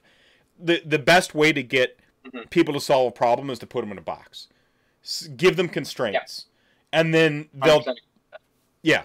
I mean, in writing, I'm way better with a deadline than I am without a deadline. In school, if you say, write about anything, think of how much people procrastinate versus if you say, hey, write this. Like it's giving people a box to work in helps them think outside of it. Yeah, and I think that's something that creatively is what you should do. Even when it comes to your own narratives, like I know we're talking about play styles, we're talking about more the gaming aspect of it. I think it applies to. It can apply to just about everything that you do. Like I know whenever I was a drummer in like an indie rock band, like for me it was I'm just going to try to get into the pocket, do as simple a thing as I can do, and my whole thing is I want to do simple. I know the band The Hives, for the longest time their whole thing was we want to play as fast and as simply as possible. Then after a bit they switched to I just want to play as hard as humanly possible. And that was just the point of their writing. Like that was how they came about it, and that's why they were I fucking respect that. I respect that. Like it's just like, oh, I'm just gonna play hard. Do a simple thing well. This is my thing. Yeah, do a simple thing well. it's like the quote unquote Japanese way of doing things. That you pick something and you're just gonna hone it down until it's absolutely perfect, or you're just gonna pick something and become the master of it. And I'm not trying to say I'm like a master at Tomb Kings or anything like that. Like I'd say you are. Look at this fucking chariot here. Thank you. I like that chariot. Yeah. But like for me, like I know there's people that play Tomb Kings better than I do. Like I still have to make sure, like, do they move 8 or do they move 10? Because I have an idea in my head visually of how far things go. Like it's funny because like I played them so much, I don't remember the exact number, but spatially I know how far this unit goes. That's the weird part. That's reps, and that's taking the linear thought and applying it to a 3-dimensional space. That just comes with reps. I mean, you know your army in and out, so like you will get more quality reps every time you play that army than if you don't know your army whatsoever and you just go and play it. So like, but I'd say you're an expert on Tomb Kings. Like you've got a good lineage of it. The modeling, you're a hobby hero. I don't know if you've acquired your hobby hero status, or if you think you have, but I mean, you inspire me. What are you talking about? Like, look at this. Look at the basing, the color use here. Like, sure. I like how you managed to make gold not gaudy, but distinctly gold. That's tough to pull off. And then you even have it reflected in the bird's wings, but with a natural tan that plays into that shimmer of the gold. Like, this is good stuff. Another visual interesting. You've got the sort of like the red face here, but then you've got, it's a distinctly red from all the other reds you use throughout the model, but because you have that red dappled throughout the mantle on the lich back here, like it carries your eye in this diagonal pattern, like right through it. And diagonal symmetry is literally what you're supposed to do with painting. That's why they teach you the tic-tac-toe board. I don't know if you know about that, but they teach you the tic-tac-toe board. Okay, for photography, it's a big thing is you have a tic-tac-toe board, and the focus of your image should be at the middle, and then you play with that wherever you put the eye.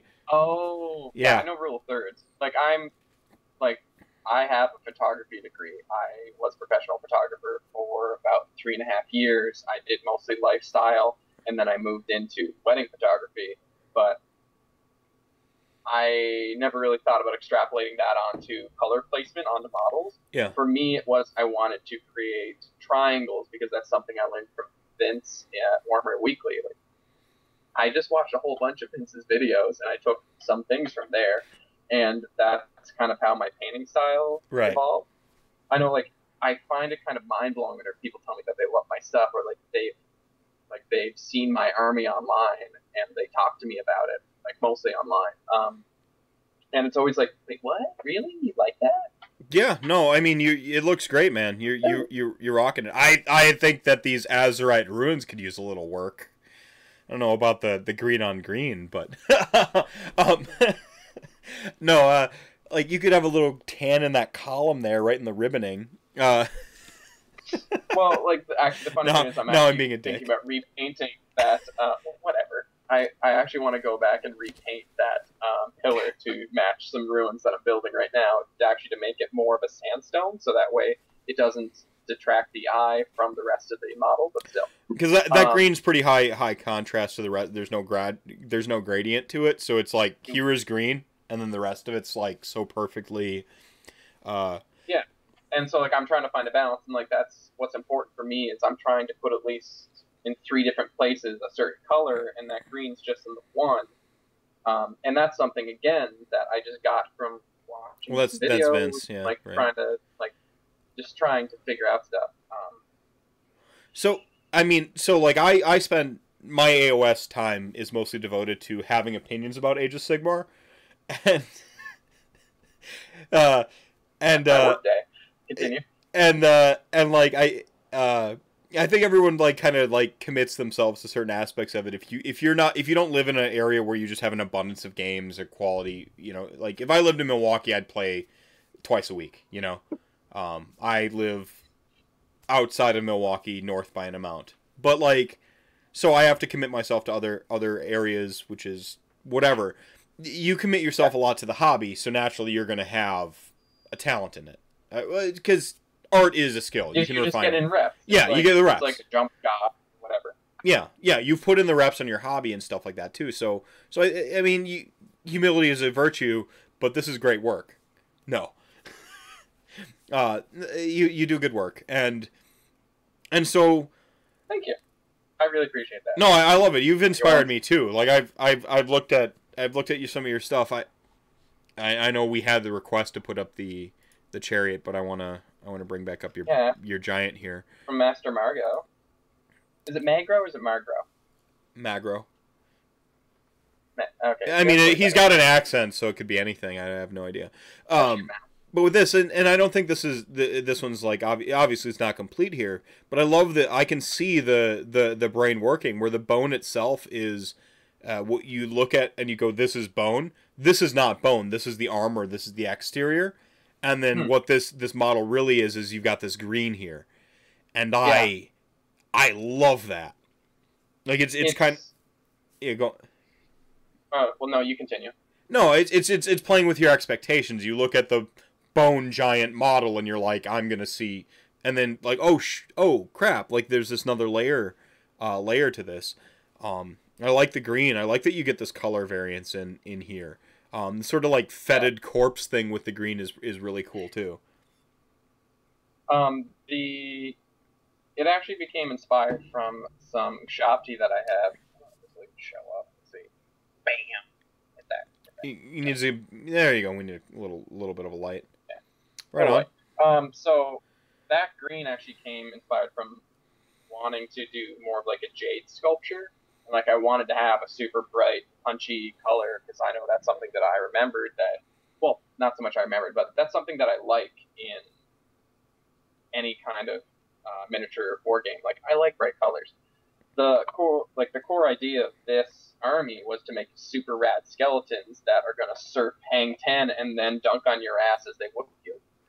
Like I didn't want it. Like I've seen for years all like the darker, dour, more like grim looking Tomb Kings models, and I always thought they would have looked way better if they were way more electric and like they had more life to them. Mm-hmm. Because in my mind, I'm seeing like all the turquoises, I'm seeing all the like super bright, beautiful colors that come from that Egyptology exhibit that I saw when I was 7. Like to me, that's just an explosion of color and like dark contrast. Like, oh yeah, like the burial shawls are like super intricate and stuff. Yeah. And, like, I always thought it was weird that it was like, oh, here's a dark red one, and here's some black. Please enjoy. To me, like, this army screams to get color put on it. And I just really love the opportunity to be able to do it. You find ways to work it in. I love it. Yeah, and, like, I don't know. I'm going to do it. Screw it. I'm going to do it the way that I want. Look, you even have this, I love the little silver strap for the foot, and you find really good logical places to get the colors in. So like we got the foot strap silver, and then like that's actually in the sort of tabard there in the center. And I mean, you find a color in the model and it brings you to a different section of the model. So that's really, I mean, pardon the pun, but that's really fucking metal. Damn metal kid. Yeah, like with the metallics, like I like to have a bunch of warm, but I always like try to work in a little bit of cooler metals. Like that was supposed to be kind of like a little bit of an interplay with the blue tabard. That's also like the blue gems. Like I wanted to kind of keep that big sweep that has your eyes that sort of like blazes over the blue. Then the other colors are what you pick up. Yeah, and as you move up, it gets warmer too. So yeah, exactly. Yeah. And right now I'm currently battling with myself and with some recommendations that I have because I'm really lucky. I'm in a bunch of groups of people that I think are amazing painters and whose color theory and like like placement I really respect. Like there's a Tomb Kings WhatsApp group that I think is full of the best hobbyists that I know. Mm-hmm. Like a bunch of the Neo guys over in the UK, like Tyler Mengels and that, Vince Ventrella Ventrella? What? I say Venturella, and he hasn't corrected me yet. That's it. I think it's Venturella, but like Vince is in the group, and like I'll just be like, hey, what do you guys think? Should I do it this way or that way? And I had a whole bunch of people tell me I should do his face white for the Bone Giant, and in my head it's like, but but its base is green. I see. I was thinking Green green paint. too. Like, this is logical. Yeah, okay. All right. Well, I'm just. But gonna I'm not a I'm not a hobby hero. I have no idea. Gavin. Yeah. No, I think green because the body, like, I almost look at like he's the green body and stuff, and he's got all the accessories on top, and Yeah. But that's yeah. So That's just that. so I my rule. is the hobby a good link to carry your Tomb Kings forward? Do you think? Because the visual you talk about, like the Egyptology site, is that not enough? Like, it's, you don't know, because I know you don't always want to be bashing everything. This goes back to earlier on, pick an army you like the aesthetic of, right? Like, The thing is, I'm a really positive person just in life. Like, it's one of the things that I feel really lucky that my like brain is I'm switched not. on to. I'm not.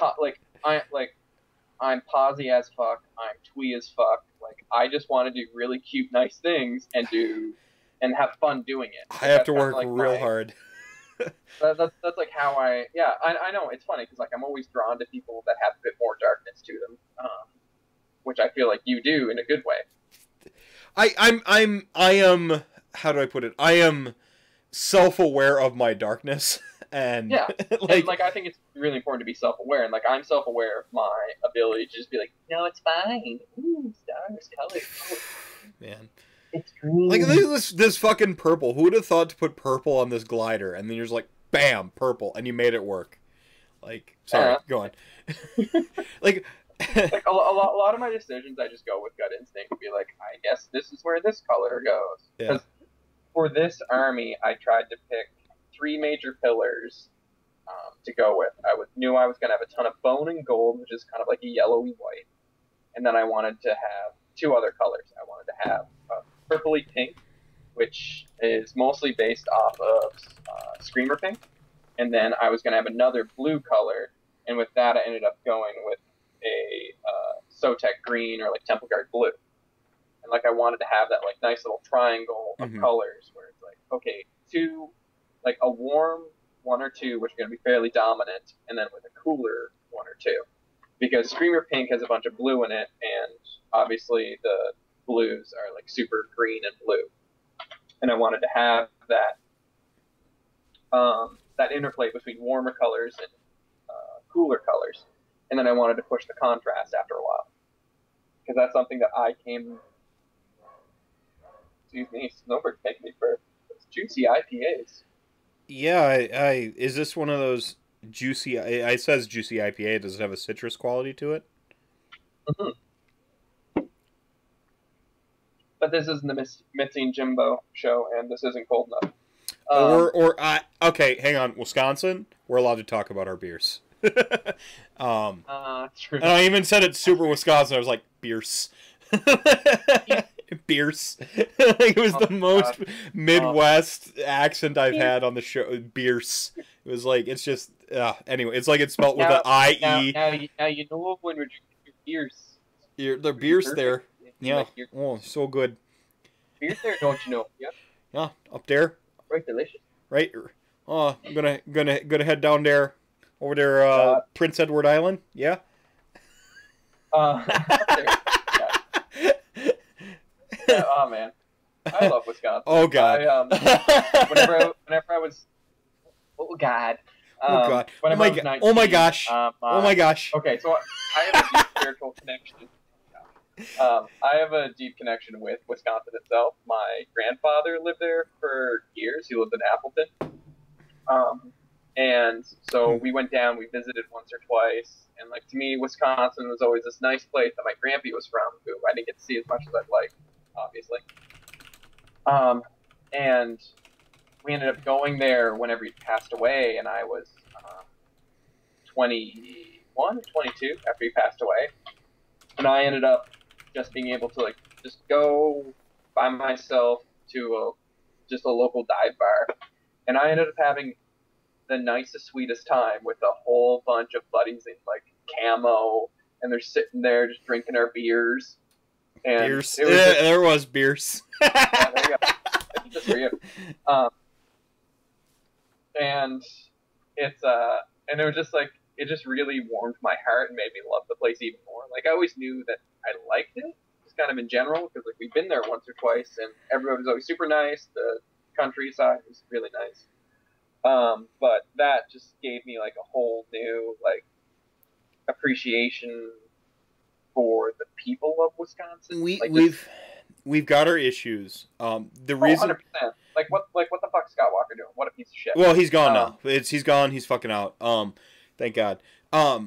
Shit, I just lost a bunch of follows. Yeah, no. If you don't want the full Mephisto, the full Andrew, then whatever. I'm a man of many opinions. Pardon me. No, it's like we've got our issues, but if you know how to talk to people, there's a lot of rewarding times to be had in Wisconsin. And I swear half the reason I'm into sports is because it's like a universal language. I like baseball, basketball, football. I like the big three, essentially. And I actually really like soccer, go Man U. But I know. I'm sorry. And it's all based on a meme. It has nothing to do with the actual team. It's a total meme that I like them. Also my friend in high school. But I won't go into it. No, but like you could go as long as you have the right like tongue. So like Wisconsin, you can talk football, and now baseball for a long time, and now basketball. Like everyone cares about how the Bucks are doing. Like, which is insane. It's crazy. It's the Bucks. Well, I thought about like the Bucks playing the Raptors, and I think about like my kids getting into cool mascots, right? And so, Colin, my son, Bango is one of the best mascots ever. And I was just about to kind of go there. It's Benny the Bull, and then Bango's like down here with the rest of them. Continue. Ouch. No, like we went to Summerfest, and the Rim Rockers, which is our national award-winning dunk team, was there along with Bango, and what the fuck's his name? He was on Golden State Warriors. Big man, ankle breaker. Like, God, I can't recall his name. Anyway, ankle breaker. Yeah, he. Oh, steps underneath Zaza. Yeah, Zaza. Yeah, so Zaza was a Buck. Okay. Yeah, Zaza was a man with a very large forehead. Oh yeah, he's got a 5 head. Yeah, 100%. So Zaza was there with it anyway, and Colin's like a year and a half or whatever, and he sees Bango, and he is just like into Bango, and I'm like, the mascot got him, like, so he will. That's my guy. He will forever be a Bucks fan, right? And because it's like mascots, they get kids. They're for kids, because like if you go into it as a teenager. Bucks, not very intimidating. I'm sorry. I'm out. Okay, go ahead. I'm out. Point of order. Yuppie is my fucking dude. Ride or die till death. He is an apomorphous blob who's orange, who represented the Montreal Expos. He then got traded whenever the Expos moved down to, I don't know, wherever, like one of the shittiest places in the United States. National? That's it. And so went my baseball fandom. But Yuppie got traded to another Canadian team because that's how good of a mascot he was. Continue. Bango, amazing. Let's go. Yeah, no, Bango's great. Bango is legitimately a great mascot, actually, like, in terms of what mascots do and stuff. But if you just, like, look at the thing that the team is, like, a fucking wizard for the Magic is just fucking gonna, like, you look at, like, just as an adult, like, a raptor would totally whoop a deer's ass. You know, like, a wizard would beat all of their asses. Like, just like this year's playoff. God, I can't even. Too soon. Like I think about like the things I would like as an adult to get me into the game. Like I'd be like, a fucking wizard? Yeah, I'm gonna be a wizard fan. But it's not about that when you think about like the way that the community outreach and the mascots go down. And I just find that to be an interesting little interplay with the sports. Where is the skeleton mascot? It's skeleton. Time out. I have an answer for this. The answer is Pelicans' original mascot, or I think it's Big King Baby for New Orleans. And he's a terror. Like, he's basically a flesh eater core. It's fucking terrifying. It's I don't know. I don't know what it is, but it's straight nightmare fuel. But the original Pelicans mascot and the original or the still Big King Baby or whatever his name is, straight up nightmare fuel. Yeah, I don't know. But bringing it back, like when it comes to mascots, like each and every AOS thing has its own mascot. Maw-Krusha, totally the IJ mascot, right? Yeah, exactly. Like, oh my god, can you imagine a Maw-Krusha but as like a mascot? Oh yeah. Big flapping wing. Oh yeah, and like you know how like the switching sports here, but like the Broncos actually have, or no, it's the Colts have an actual horse on the field or whatever. Yeah. Like the Maw-Krusha, like they have like a fucking animatronic like Maw-Krusha or something. It's just a bulldog that's painted green. Oh yeah, like it's like a bulldog, and he's got the little cabbage wings. That'd be great. Probably right up there. Yeah, the big city Krushas, the big city Maw-Krusas. Like, oh man, this is what. That sounds like that mini stomp fantasy football league they're started up. You all ready for this? Bad at that. Like it's just like they come out. Yeah, like so what? So the faction mascot of Tomb Kings, like just bring it back in. What's the Tomb Kings? I don't think it's Necrosphinx. Necrosphinx is super iconic, but it's collectible. Yeah. It's got to be more identifiable. You know what I'm saying? It's like I don't like Tomb Kings are funny because I feel like there's a couple different paragons for it, right? Like you could have just like a skeleton chariot could just be the mascot wheeling up being like, hey. Yeah, but you got to have a kid high-five it. You got to have a kid high-five it, and it's got to shoot T-shirts at some point. I think it might just be Cetra. Just Cetra? Legit. I do not kneel. And the fans don't kneel. They stand up defiantly. Yeah, and they always go like this. I do not kneel. Maybe. They get a 6 point in. Yeah, that almost looked bad. Okay. I do not kneel. But Cetra does not serve, so I don't know. I think it's. I think you're on there with the. It teaches kids to be independent. It teaches kids to believe in themselves. Like, there's a lot of great life lessons you can get from Cetra the Imperishable. T-shirt cannon on Chariot. Yeah, I think that solves the debate right there. It's got to be the. Like, because the fucking, like, where they have the spinny T-shirt cannon, you know, where it goes in a circle, that's just on the Chariot. Yo. Yeah. Yeah, I think that solves it. Yeah, that's that one. Oh, goodness. See, Flesh Eater Courts has no good mascots, because it's just all, like, stupid fleshy ghoul idiots. I don't know. They can figure something out. They can have the big baby. They can have big baby ghoul. Do you remember the mascot for the Golden State Warriors? Whenever just a weird blue guy with a lightning bolt head. That's right. Just do that, but make it a Flesh Eater Court. Oh, that's so bad. Bolt head, and you're done. Yeah. Oh yeah, you could have a T-shirt archer. Like, yeah, that'd be great. Like one of those big Nerf archer things. Like, yeah, it's got a T-shirt in it and a night. Yeah. Okay. So, like, Legion Nagash, do we treat it as one army or several? Because I think we go with one army, even though it's not. I agree, and I think it's annoying. And it's got to be a Vlazda, right? I don't know. Doesn't it? Because it's. Yeah, I think so. I think that might be the answer, because it's not like anything else in that army is interesting. It's the most impressive model. It does the most work. Yeah, and it can. It's kind of boring, but it's. Otherwise, just like a literal skeleton. But then you don't. just an actual skeleton, just a super impressive skeleton. Super impressive, yeah. Yeah. And then we obviously have Swole Skeleton for the Osirich. Yeah, like thick skeleton spelt with 2 C's. Yeah. Thick Perfect. Skeletons. Yeah, and Fire Slayers is the one Fire Slayer model. Which Paragon Overlords would be would definitely be one of the balloon boys. Except instead of the balloon behind him, it's a basketball hoop, and he constantly gets dunked on. Exactly. So for Deepkin, what would it be? Would it be a turtle? I think so. Or would it be an Alloplex just walking around? No, it's got to be a turtle. A turtle. Okay. It's got to be a turtle, I think. The turtle's like the more interesting model. 100%. Okay, so we'll go with dinosaur turtle face, whatever they're actually called. Hashtag know the name.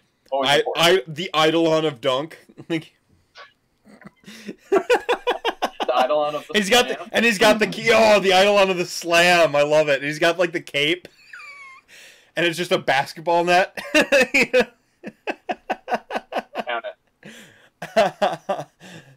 it. 100% Eidolon dunking.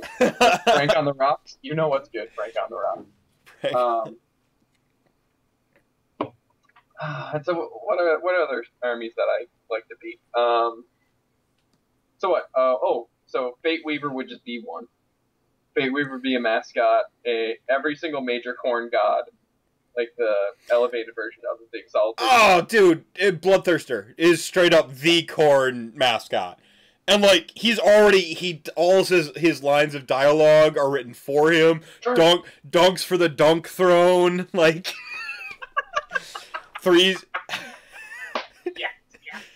Like threes Dunks for the dunk throne. Slam for the slam ball. Like Slambo, like trays for the tray god, like. Buckets, I see that in this chat you're asking me what beer I'm drinking. I'm drinking Snowbird by the Gahan Brewery of Prince Edward Island. It's a juicy IPA, which is perfectly adequate. Juicy. I'm drinking PBR. It's not surprising to anybody. Expected. No, I elevated my game. I elevated my game for tonight's stream. Usually it's hams. Yeah. Usually it's hams. Sigvald the Jamnificent. I think. Oh my god, that's so good. A dunking tandem where she just like runs up his back and then just throws it down. Oh, that's so good. Oh my god, Sigvald the Jamnificent. Good. I'm sorry for just screaming in your ear laughing. That's fantastic. I'm down. Man. I have 1% left on my phone. Oh, that's so good. Okay, so we've done all the Chaos Gods because they're pretty obvious. Okay, wait. Would you want a Zangor or would you want a Lord of Change? Like Lord of Change, because for Tzeentch I just think money. Like, so I think a Lord of Change, like you hit the tray and then you keep some change. You know, like it's a little bit of a the beard. God damn it! Why can't I think of his name right now? James Harden. Yeah, James Harden, where he gets the 3 and he always draws a foul. That's the Lord of Change. Like 6 and 3 and draws. Yeah. So it's gotta be the Lord of Change. Yeah, it's gotta be the Lord of Change. So he hits the 3 and then he gets some change by going and getting the free throw. Okay, you know what? I feel like that holds up for Jamal Crawford. I feel like he's more of a Lord of Change, and he's the all-time leader in like drawing fouls. It's perfect. Fair enough. Yeah. Good. I love that. Great. Shout out to Seattle. Goodness. Okay, so we got our Chaos Gods. Thank you. Okay, Daughters of Cain. It has to be a. It can't not be. It can't not be a snake lady, right? Like, it's got to be. Yeah, it has to be 100%. Like, it has to be snake lady that like the kids can enjoy, and like she's got a cool tail and she can wiggle it back and forth. Oh yeah. Like all the kids love it. Got a big headpiece, maybe a bow, so that way she could. The headpiece could have a hoop on it. There'd be a backboard. I put a backboard on everything. Yeah, I put a backboard on like all of these. I put a backboard on it. Great. Just like that one Portlandia skit with a bird, but instead it's a backboard. That being said, I think Cypher Lords are the perfect thing for the backboard to be placed on. Yeah, we've seen the Photoshop. Yeah, it's good. It's good. I can't decide if it made me like it less or more, but yeah, I'm here. Yeah, I'm like you didn't there was someone did a Photoshop of the Ossiarch Bone Reapers, and I'm like, this didn't dissuade me from it. Put it up like they put the guy on the catapult. They put a Catacross on the catapult, and I'm like, this doesn't like dissuade me. And the only thing I'm disappointed in is the disapproving samurai man's not on there with him, and then they like put him on there too. I'm like, perfect. You get samurai man. I'm gonna mail you if I end up. Okay, so let's bring it back. Let's get away from the mascots. I love the mascot discussion, though. Tell me chat doesn't love the mascot discussion. I don't know. My phone's dead. Wait, no, it's not. Whoops. Anyway. Changeling with opposing jersey and shorts. Oh, definitely still nice. All right, fine. Let's finish this up. Okay, so we did the 4 Chaos Gods. There's a lot of order. Okay, let's just do cities as a battle tome. So we'll do a great sword. It's got to have the cod piece, though. And 100%. 100% cod piece, 100% puffy sleeves, and he is and it's a great sword dunk team is what's going on there. Okay. It's like straight up like a whole bunch of people in stupid fake mustaches, including women, and they're just out there like just throwing it off the backboard. See, this one's just fun. Yeah. Yeah, it's like a team. It's a whole they've got like a 5 like sort of a penta team. And they've got 100%. Great horned rat. Like Power Rangers. Great. Done. Okay, moving on. Let's go to Ogors. Who is the Ogor mascot? Like, if we're gonna go with Ogors as a battle tome, the entirety, we're assuming Beast Squad's getting jammed in there. No, I've got it. Who is our guy? I got it. It's so instead of Gutbuster or like a Gutbuster and Iron Gut, it's the Dunk Buster, and it's just Dikembe Mutombo, the defensive like Ogor, and he just like no, like it's like the opposite day. You have a dunk team of like 5 dudes, and he just rejects them the whole time. And he has a massive t-shirt cannon. Yeah, it's just like it looks like a cannon. Like he's hip shooting a cannon from an actual pirate ship, you know, and it shoots like 12 shirts at the same time. Get so many costume changes for all the man-eaters. Yes. Okay, so have you heard about the Grizzlies mascot? Grizz. He's just a bear. Okay. They've taken the quintessential Southern wrestling shtick. So, like, you know how wrestling has always had its individual little pockets. Yes. Where wrestling was like. Do you know I was a wrestler? Why, yes. Okay. I do know that you're a wrestler. Okay. So they've taken the great Southern tradition of wrestling and have extrapolated it and placed it upon the framework that is mascots. So they have season-long storylines for the Grizz and the associated sponsored mascots. That's actually really awesome. I'm in love with that. That's fucking great. And so, like, he has alter egos.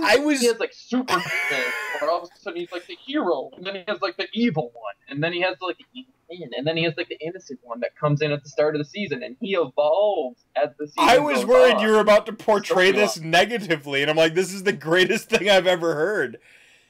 100%. I'll try to find you a link to one of the most amazing stories I've ever read. Okay, yeah, do that. It's breaking down the Southern wrestling tradition that is within the Memphis Grizzlies mascot. It's great. So that's what the Gutbusters would be. The Gutbusters would be a Southern wrestling tradition wrapped up in their like pirate shtick and ninjas and like everything else. I'm sold. Did you see today all the maybe it's yesterday, all the conversions that Peachy and several of the other Warhammer community team had done with Ogors? No, I see. I was in a very focused Twitter circle today. Usually, I had a lot of work, and so it was just really just like the brand and people. Yeah, you're gonna love it whenever you go back and find it, because there's like 7 or 8 different man-eaters that are just built up, not painted yet. But there's like a Phoenix Chamber one. There's a whole bunch of like hilarious things. I think there was a Daughters of Cain Ogor, like great, 100% all in, friggin' ridiculous. So that's what that would be. So let's push on. Iron Jaws, it's obviously an Iron Jaw. Well, we got the Maw Going- Crusher. Yeah. Yeah, that's right. Monocrusher. Gloomspite, what would it be? Would it be a squig? Oh, dude, Boingy Boys? Like a tandem Boingy Boys, like, dunk team? Ooh, yeah. Well, I don't think it'd be Dunk Team. Like, I'm thinking that they would just have one gigantic colossal squig, and that would be their mascot that would, like, dove around. Yeah, It'd you could be do like, that too. "Ah!" Yeah. And it could even have, like, a basketball, Okay. like, paint scheme, you know? Yeah, Yeah. 100%. Yeah, perfect. That was a lot easier than expected for them. Yeah. Yeah, there's so many, it's such a good let's model see. range, and... What other destructions armies are there? We've done... I think that's it. Yeah, that's kind of it. Yeah. Yeah. Amir! Oh, wait, no. Nobody cares. Yeah, should be squatted. Shouts to the Big Zombie podcast. Alright. Okay, so let's move into order. Order's the biggest one, right?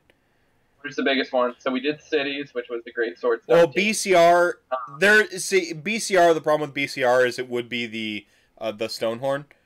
Like, Yeah, which would be sweet. Like, It'd just be the Stonehorn. It's their best thing. And then we'll 100%. It's the only thing that matters. Except for the Ice Brat Hunter. Who would look He's like not Anthony good. Davis. He's Doesn't have not to be good. He looked like Anthony Davis. So moving on. So that's Order. them. Order, we already mentioned Order, Morathi. We already mentioned KO. We already mentioned cities. So, Stormcast. What would the Stormcast model be? Wasn't that the Slam? Slam what? Would it be a prosecutor?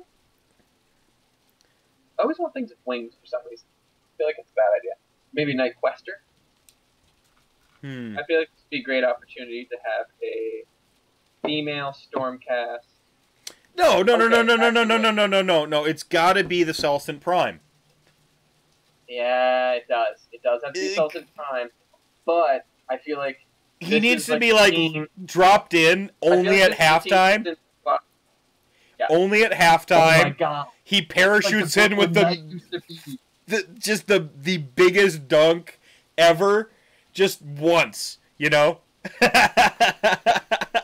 And other than that, there's just a whole bunch of like liberators. Yeah, that are they're moving just around. yeah, and then you get like the full like complement of like a great cheer team and a good dunk team, because it's just a bunch of elite decent things, and then just the Celestant Prime with the mega massive Mama Jam. Yeah, 100%. I'm like, done. Okay, great job. All right, so What else what we we get? got? Man, I'm blanking on Sylvaneth. Sylvaneth would just be a group a like Dunk Lord Ancient. Yes. I like that. A Dunk Lord is really good. No, you'd sell Star Drake like plushies and paraphernalia, but the person in the mascots, it's not going to be a Star Drake. It's going to be the Celestant Prime. Oh yeah, and it'd be like a hero. Fire Slayers, they only have the one model, so it's that. Yeah, they're definitely like the Sacramento level. Yeah, I don't. franchise. Darkling Covens and all that stuff doesn't matter. That's in the cities, I think. Yeah, and you know what? That's another way that they could like swap in dunk teams throughout the year. Yeah, they have like their dunk teams swap their costumes and stuff. That's fine. Man, is that like cities takes up a whole lot of what order is. yeah? Currently, because it's such a soup army. But I mean, this is a point I wanted to mention way earlier on in the stream where I saw people harping on death and death, and it's so obvious you started playing Age of Sigmar with Age of Sigmar 2.0, because when it gets right down to it, Death had one battle tome for the majority of the release of Age of Sigmar, and then oh my god, we suddenly got Night Haunt, Legion of Nagash, and a re-release of Flesh Eater Courts. Oh no, 3 battle tomes. Yes, in a 1-year span, sure. But like Legion of Nagash is barely a battle tome; it's a Grand Alliance, the book. It's and that's Oh yeah, Seraphon. I found funny about. Seraphon. That's what I was about to say. Lord missed the best one. Seraphon, we did miss the best one. Like, there's so many good options. I mean, there could be Lord Choke, and Dinosaur. he actually like just misses the half court shot every time. Sorry, Oh. too soon. So, Listen, they're called slams, not slans. oh yeah, they're called slams instead of slan. And they got like flat brim caps. Yeah, and then like slightly tilted to the side and up a little bit. 100%. 100%. Slan dunk. Exactly, that's what Well, they like, say every time. But like, I feel like there's lots of different options because you could have like Skinks be like the dance team almost, like Yes. the dance team with feathers, and like the hype team. Yeah, and every time that they're about to get into the song, they just run away from it. Let's engage. Oh wait, I'm scared. Yeah. I just took up some of your time. Just to run away. Yep. Yeah. No, and naturally Seraphon hosts the dunking competition every year because they they have the slam magic. Dunksagore instead of Crunksagore. Dunksagore. See, I feel like you know what? So Dunksagore's got to be the mascot. I've changed anything I've said prior to this point. Dunksagore is the mascot. It's Like, a crocodile who just dunks on you. That's they're pretty. a paragon of the physical form that is Seraphon. Like, they have the gigantic triangular, like, built-up muscles. They've got a cool necklace, maybe some sweet wristbands. Like, they're all in. Yeah. I love it. All right, so let's push on. Pushing What on. else we got? So we did all the major chaos gods. Skaven. Would it be a? I mean, they have slam rats, right? Yeah, Slam Rats. Slam Rats is the dunk team. Yeah, it's the dunk team. Would the I mean, it's got to be a Vermin Lord, so maybe. So they would have a Doom Wheel shaped T-shirt cannon, 100%. Oh yeah, absolutely. Then there would be the Hell Pit, a Duncan Nation. Yes. That would be their like challenge that you have to dunk over the Duncan Nation. Like it would be the blow up thing where they have a blow up rubber like rat that little kids could at halftime and before and after game just haul off and just jam on top of this thing. I'm going deep here. But for their main see, they've got a good complement of. I feel like they've got like a great like local PR crew with everything. But what's their main mascot? The Vermin Lord. It's the Vermin Lord Dunkinator. The Vermin Lord Dunkruptor. Dunkruptor's really good. I'm disrupting the universe with my slam. The Globadeer Trotters, like the fucking globe throwers. Yes. Oh, and they still have goggles on because they could sell the goggles. Yeah, the goggles, they do nothing. Except get me jammed. Alright, so we got through Skaven. Beasts of Chaos, I guess they dunk stuff. Zygor, sure. Yeah. I mean, he's really good at half-court shots, I guess, half the time. Yeah, he'd be throwing like backwards shots. Yeah, that's it. That's all he does. It's really the saddest part about Beasts of Chaos is it's actually just a Zangor enlightened on disc. All right. Like the ultimate fail. Hey, did we nail it? I think we nailed it. I think that might have been the last one. Yeah. Skaven. Yeah. Skaven was kind of the last one. Circling back around. I mean, you can add us if we missed one. Follow and like us on Twitter and such. Please like and subscribe and give this 5 stars. Yeah, all those things. I meant to say this at the top of the podcast because that's what Anchor's been teaching me. That I should say at the top of the podcast, please hit the like button on the YouTube video. Thank you. So, whatever microphone is working right now isn't the one you've got your boom on, you've got your pop filter on, and so we literally heard nothing.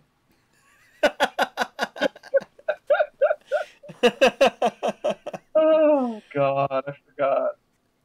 Dude, you got to make it down here for one of our tournaments. Some inside baseball. No, you got to come down. Baseball moment. Oh, go ahead. You had a baseball.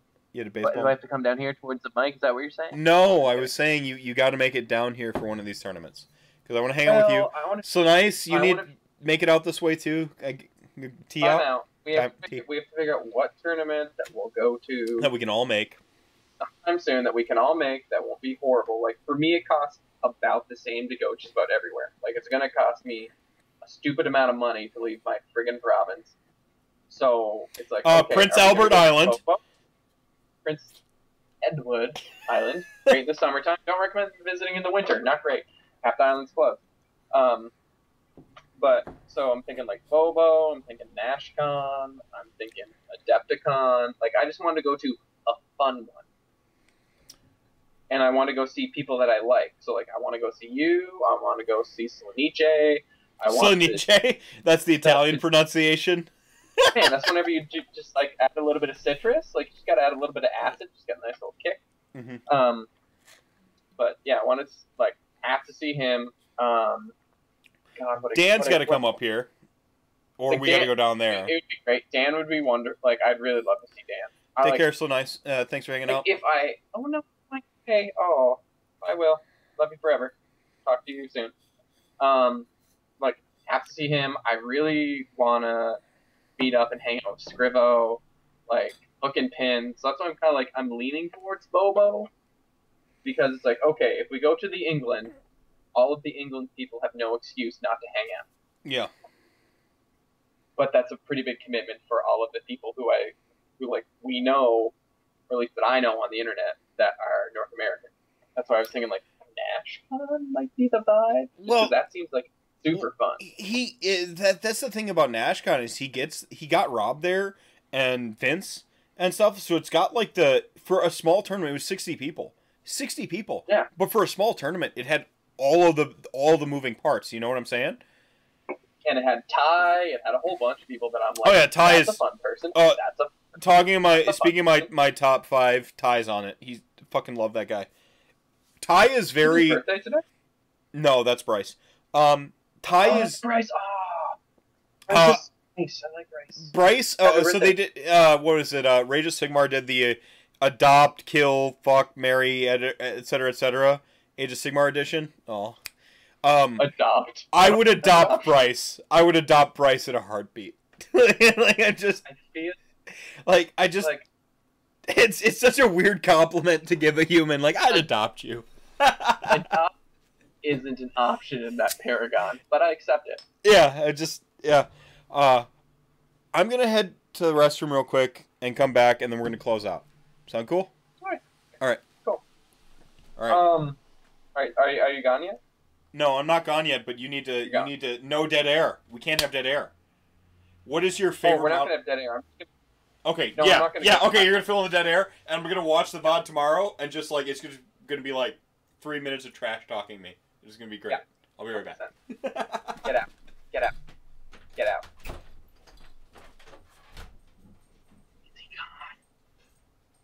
Okay, we're gonna talk about the ostrich bone fuckers.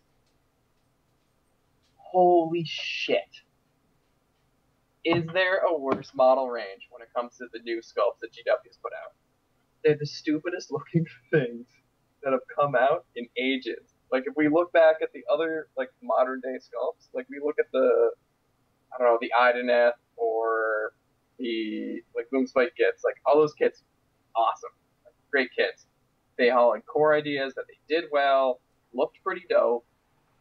And then there's this, where it's like they're so close to being something that most people find interesting, but then there's just the grinning, stupid faces that have noses that are supposed to be skeleton-like constructs. Like, what the hell is that? We look at the core concept of them. Okay, so they're constructs, they hold souls, sounds awesome.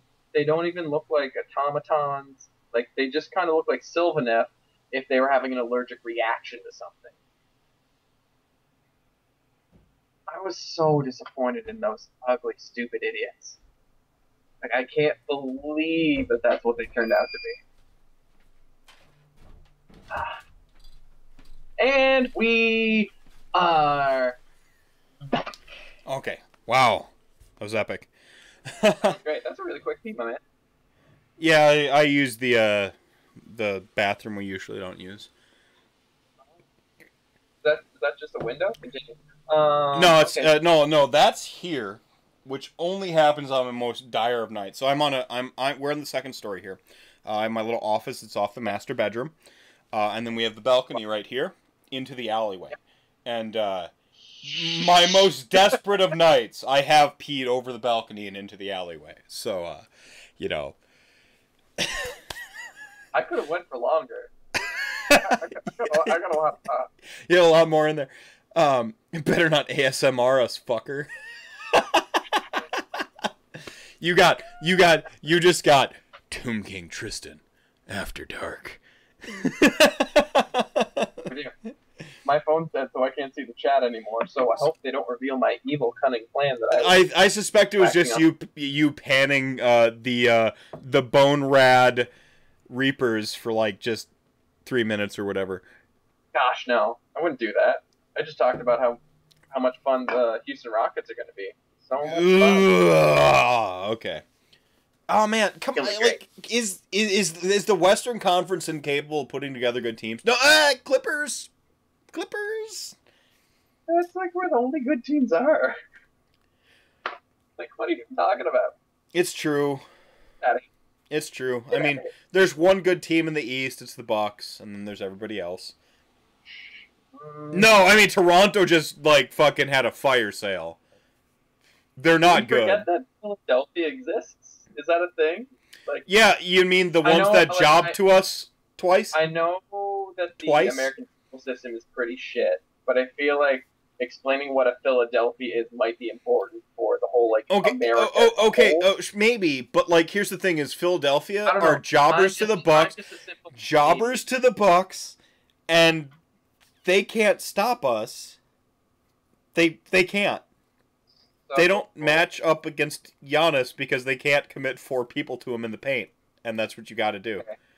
But now that they don't know how to shoot no good anymore, the Bucks, is that going to be a problem? What we've never shot good though. That's like our whole problem. Is like we've needed Chris Middleton to actually be a max contract shooter, and he's just not. I don't know. Hit those 2 cold free throws against Turkey the other day. Yeah. Oh, yeah, against Turkey. like, wow, the best player on the freaking U.S. Cup team is Chris Middleton. No, like we've needed that. Like we've needed that. Rough. What we need is Steph Curry. Trade Middleton and whatever prospects you think we have, and get me Steph Curry or Klay Thompson plus Giannis. Unstoppable. Telling you. Sure. Boo, back to toilet, Mephisto. Sure. Stop the basketball talk. Nerds. But yeah, so getting back to the original premise of Age of Sigmar, and it wasn't meant to be just like Tristan talks about how sad he is about Tomb Kings for 2 hours. But that's what happened. But that's the joy of that's the joy of live. That's why I do live broadcasts. That's why I don't do a pre-recorded show where I cut out all my worst takes and stuff like that. Because I want that like organic conversation. And I just want to talk to somebody and then record it, and then we're talking about theoretically. This is what happens when you don't have show notes that you said that you would have, that it would have written. We go on a 25-minute diatribe about the best mascots that could possibly be in basketball AOS, which don't get me wrong, very important. See, you're saying it that way. You're going, but then we go on a 25-minute diatribe about the thing, and then another person listening to it is like, we went on a 25-minute diatribe about basketball mascots for Age of Sigmar. Like, you're acting like I'm not going to listen to tomorrow at work and be stoked that we came up with so many good ideas.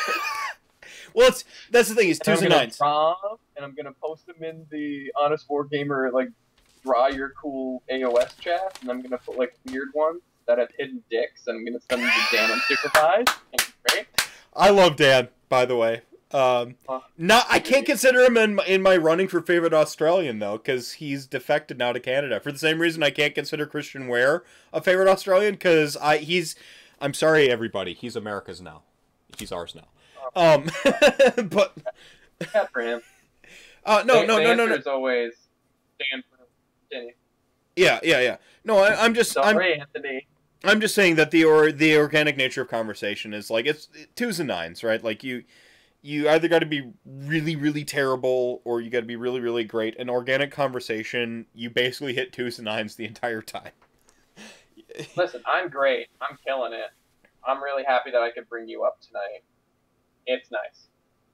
I'm so well versed in how these things work. See, and that's the thing is I trusted you to be an expert on the things I wanted to ask your opinion on. And so then I get to ask you your opinion, and then you delivered something you've already thought about 100 times to me, personally. How are we going on that? Is that a 6-pack or a 4-pack of Tall Boys? It's a 2-pack. I'm a lightweight waiting for a Skype date. Randy is my TK hero.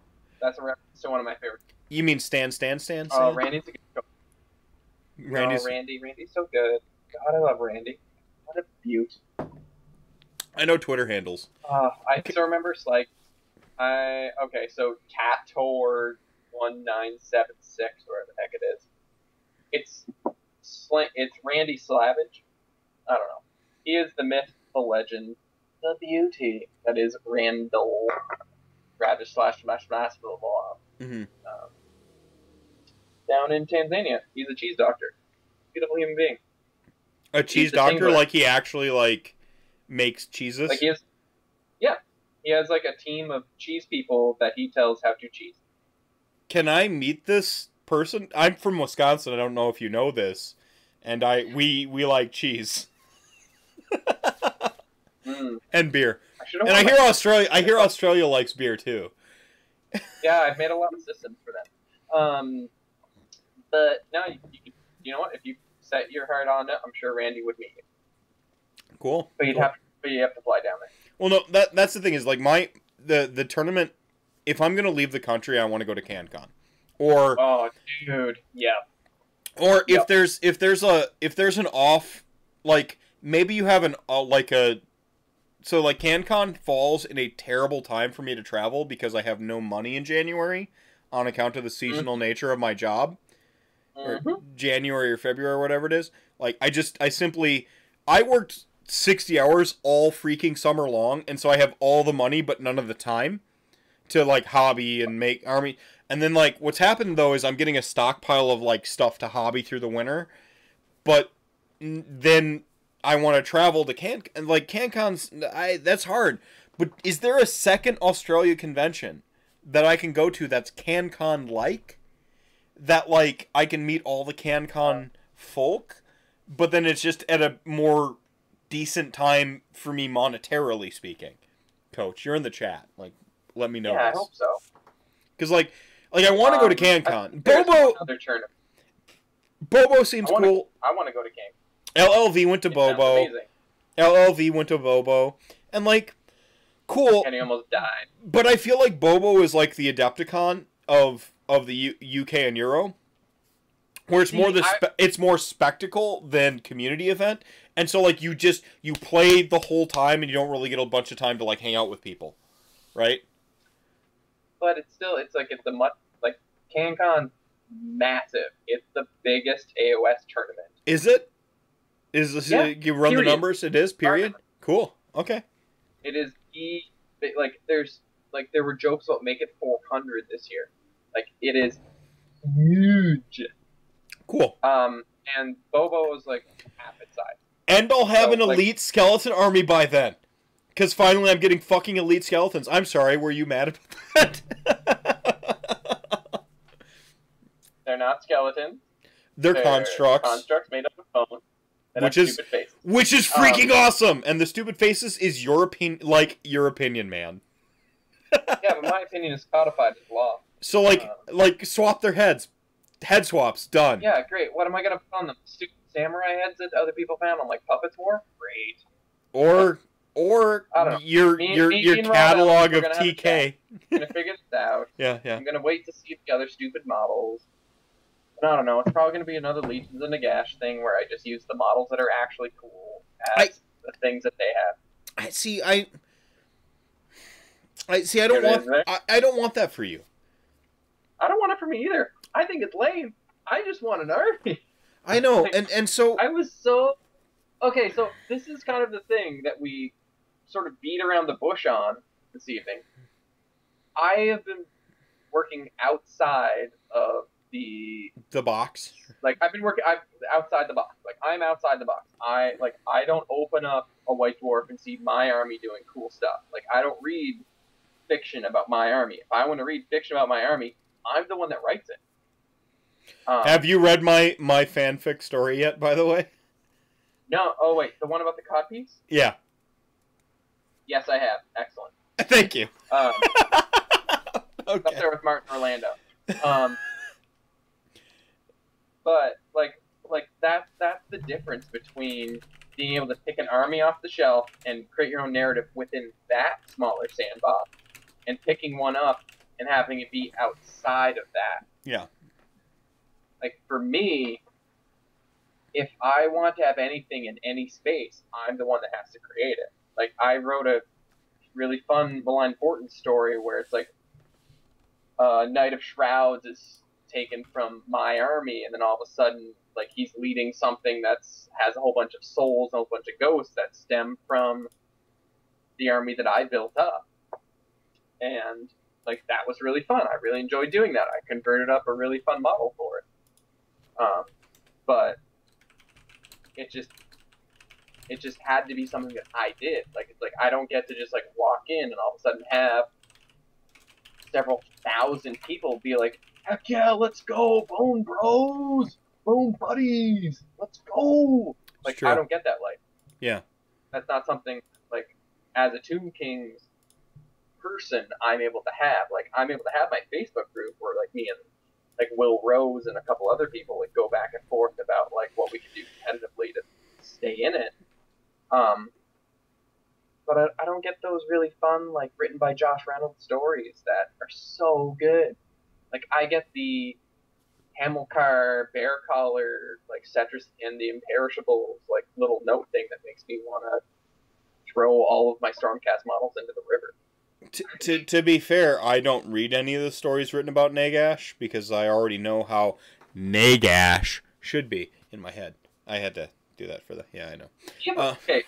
Important question that I've thought about for quite a while. Okay. Whenever you say Nagash, do you imagine to have a horse face or not? Because every time you say it, that's like, I'm just thinking horse face. I've begun to exaggerate it. I've begun to exaggerate it because people called me out on it like once, and so I have to own it. Neighash? Okay, so like, first of all, to get Nagash, you'd have to actually have like an intersecting H or an extra G in there. The way the conventions of like language. Okay. You're not a H man. You are a Y or EIGH. Well, see, when it goes vowel, consonant, vowel, you tend to get a long vowel sound on one of them. And so, like, you can't have both, like, Nagash and, like, Nagash. Like, to get the Nagash, you'd have to do something else on the back end to get the ash as well. So, like, it doesn't conventionally make sense. But, again, we're arguing, like, pronunciation on made-up words and made-up universes. And when I learned to pronounce it, I went off of what me, a English lit major and writer my entire life, knew about the conventions of the English language without the internet to tell me I was wrong. Yeah, but you're wrong. Perhaps, retroactively. Like how Cetra is wrong. You know. I don't know. Still seems like a badass to me. He's fine. He's fine. No, I'm gonna go to my original take on Tomb Kings. Boom. Bring it on home. Bring it on home. I'm bringing it on home. I'm bringing it all the way back. I have no malice towards Tomb Kings because I missed the end times. I missed the true split. Like, I don't have...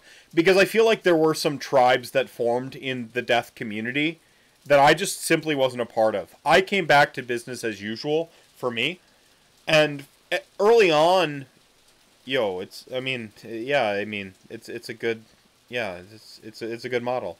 I came back to business as usual for me. I just picked up where I left off. Oh, dude, that's like a super sick version of the. Why isn't this up on your Twitter? Get that shit up on your Twitter. It was. No, I only did one thing. Yeah, well, post it recently because I'm gonna I'm basically gonna blast your Twitter out for the next 3 days, and so have a bunch of model pictures. All right. Apparently, I'm a really good Twitter hype man. I'm terrible at self-promoting, but I'm awesome. Like everybody else, they're just like, oh man, you just get so many hits for me. I'm like, I want hits for me because I'm a selfish asshole. I don't care about you. Anyway, no, I'm just gonna. Love you too, bro. Yeah, no, I do love you, man. You're great. You're so get photos up on your TK stuff. I want people to see the TK. I want Games Workshop and the playtesters to feel Actually, I'm talking over you. Yeah, no, go on. Well, actually, there's going to be a post up soon on AOS Shorts that I wrote that's going to have a whole bunch of pictures of my army and kind of how I came about to building it and sort of my ethos for it. Perfect. I'll blast that out too when the time comes. So get more pictures up and stuff like that, because just for you. I want Games Workshop and playtesters and stuff to truly regret not thinking more about Tomb Kings. And again, not a Tomb Kings player. I'm Nagash for life, or Nagash if you want to continue to pronounce it like your British overlords. Whatever, I'll let that be up to you. I'm sorry, I'm from the Dominion of Canada. We appreciate how to speak properly. Yeah, fair enough. Quebec and your weirdo French. But no, I don't. When it gets right down to it, I don't truly have a skin in the tribal game between Vampire Counts and Tomb Kings, and that's not my take. That really hasn't been. Early on, I got into the game from a competitive standpoint, and Magic the Gathering. My favorite deck in all of Magic the Gathering was Survival Band. Okay? What does that mean? Don't worry about it. Survival is a card that allowed you to basically pitch a card from your pitch a monster to search for a monster from your deck and spend some mana. Okay? It was an enchantment you had to lay down. And this deck was fantastic. But then they printed a monster card that broke the deck and made it just the most absurd thing ever. That's all you need to know. Okay? And so I had the most fun ever being able to play with a toolbox of my favorite creatures, and then they printed a card, a creature card, that just made the deck inconceivably powerful, and they went in and they banned Survival. I, to this day... Yeah. I do not think he knows what this word means. I went on to... I've never had as much fun playing Magic the Gathering since they banned Survival. Just hasn't happened. No. I play EDH a lot, but the point is the point is that sounds like EDM. Yeah, sure. The point is I know that there's this feeling where it's it wasn't my fault and I'm not having the fun I should be having, and I get the feeling, and I hate this where they sort of transpose the culprit onto something else. But again, so that's not my take. My take is not that TK deserve to be punished. I've never thought of them as the enemy or a different tribe or anything like that. I came into the game where I just picked up where I left off, and I didn't get to feel the tribalism of it all. But what I did notice is that Total War Warhammer 1 and 2 are two of their most popular Warhammer games in existence. Yeah, and you have TK there, and you have people play TK there, and then try to play the current game, and they look at the game and they go, "What army do I play if I want to play TK?" And you know what the funny part about that is? You can say Guess skate. what Go the on. most, like the best selling of the additions to Total War Warhammer, the Tomb Kings one. Well, and that's the thing is like is and that to me is it's squandered profits. You could be selling people more on your game by representing them. You could be sort of uniting the clans a little bit more. Like 40K, the reason 40K is the more popular brand is because they've done such a good job at cross marketing. They put a lot more effort into their Black Library books for 40K. That's the written word. That's, you know, they put a lot more into their video games. There's for every Warhammer Fantasy Battle game, there are a dozen 40K games. They just don't. Yeah, that and like 40K is an incredibly. It's a great setting. It's a fantastic setting.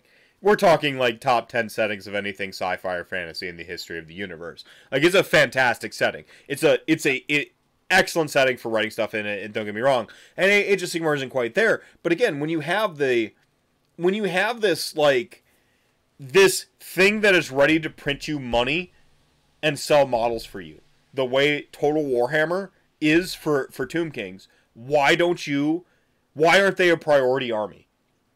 And again, I say that as a guy who doesn't play them. They're not my thing. As we've discovered for 2 hours, they're not my thing. But I'm just like, why? Why not? I got into your game. I saw this Tomb Kings were a meme at the time I got into your game, and I came at it from a competitive stance, and I went, oh wait, nobody's playing Tomb Kings right now, although, you know, the years prior they had been. And so I'm like, oh yeah, they're not playing it competitively now, so like, fine, get rid of it. But then I got to meet people and realize that like if Nagash goes away in like the next 2 years, I'm gonna feel like shit. He's my favorite character in the game. I love that he stole magic from the fucking elves and he invented immortality and he did all this shit. And like, he's only really been foiled by like bullshit MacGuffin stuff, you know? But even when he rewrites the script of the world. We're living in his narrative right now. As Age of Sigmar. Yeah. Age of Sigmar 2.0 happened because Nagash tried to build the awesome pyramid and it blew the hell up and now we have endless spells and so on and so forth. Like, awesome. Awesome. That's awesome to me, a Nagash guy. But like 2 years from now, 3 years from now, he disappears. And then they promise me he's coming back. And then I find out like pretty hardcore he's not. I'm going to be pissed off. And so when people are like making fun of TK players, Empire players, whatever, Bretonnia players, I want them to remember that they're the thing you love in Age of Sigmar, your Ironjawz, your you know, Space Paladins, Stormcast Eternals, your Seraphon, whatever it is, there are people who love the game, and maybe their number dollar amount doesn't equal to how much your number dollar amount equates to, but there are people who love the game just as intensely as you. Yeah. And to just write them off and say, ha ha ha, you got what you wanted, now shut up, is the shittiest of takes. Yeah. I know that's the thing that's really hurt me was, hey, you got this army, you have no excuse now, you have to play it. And it's like, that's not my army. It's not. And like, that's kind of the like kick in the pants that this thing really was. It's they took the bone structure that was Tomb Kings, like a lot of the archetypes. Bone structure. Yeah, exactly. And then they just stretched a new skin over it to make this army. So it's like, it is a reimagined Tomb Kings army in many ways. And it's like, it's the way that I would have redone it in its core idea, like an army of constructs. Yeah. Like, makes total sense. Like, I would love it. I just wish that instead of going with the Pan-Asian design that they did go with, that they would have went more with, like, mini Ushabti. Like, to me, that would be a lot more flavorful and a lot more fun for my taste. Okay. And I'm a selfish asshole. Yeah, no, you're allowed to be. You're on my stream. You're allowed to be right now. Yeah, exactly. You're on a soapbox. Fucking own it. Yeah, and you know what? They would have looked better. There, I said it. I'm not going to disagree with you because that's not the point. I just think, I just think, Yes.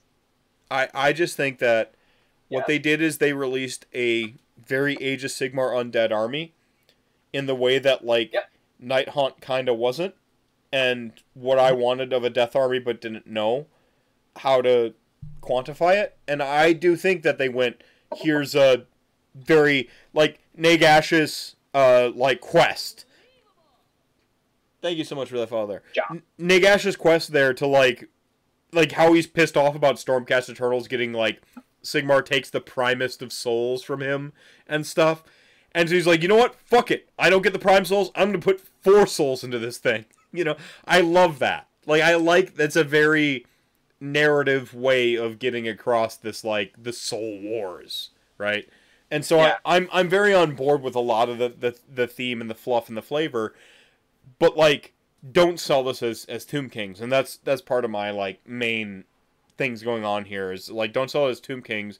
And if we go back to a few moments prior where I was talking about, like, the dollar amount of, like, your player and your fan bases and stuff, the Tomb King fan base is out there. I think from a joking standpoint, it's a meme, but when you look at Total Warhammer, I know for a flying... Like, I know for a fact the money is there to sell people Tomb Kings because the digital market, whether they choose to acknowledge it or not, is there for people playing their digital games. Their most popular one for their fantasy shtick is the Total Warhammer, and their most amongst it, their most highest sellingest, most played is Tomb Kings. And so I posit, and I've railed against Hope and how expectation is the mother of all letdown. So there's still 4 Mortarks left. They have time to come back around to it. Again, don't set up your fucking hobby project for the next year on that because you've hit the lowest of the low with Hope right now. Yeah, 100%.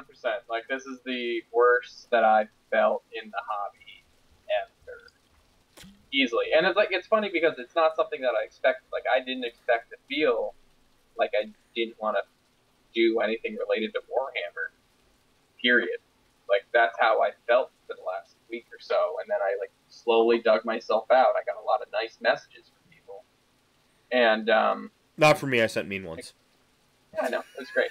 Needed that. But, like, I had people who I adore and I think are, like, the pillars of the community say something like, oh, if there's one person that can do this in a way that It's you. could be Tomb Kings, it would be me. It's you. And that's crazy to me. No, it Like, is. How do people who I have watched hundreds of hours of, or have been on their website for ages, or like have just think the world of for the last like 2 or 3 years since I got in this hobby, how are they the people that think that, oh no, that's the guy, he's my dude, No, he'll do it, no, you are. like he's the one. You are. Own it. Own it, dude.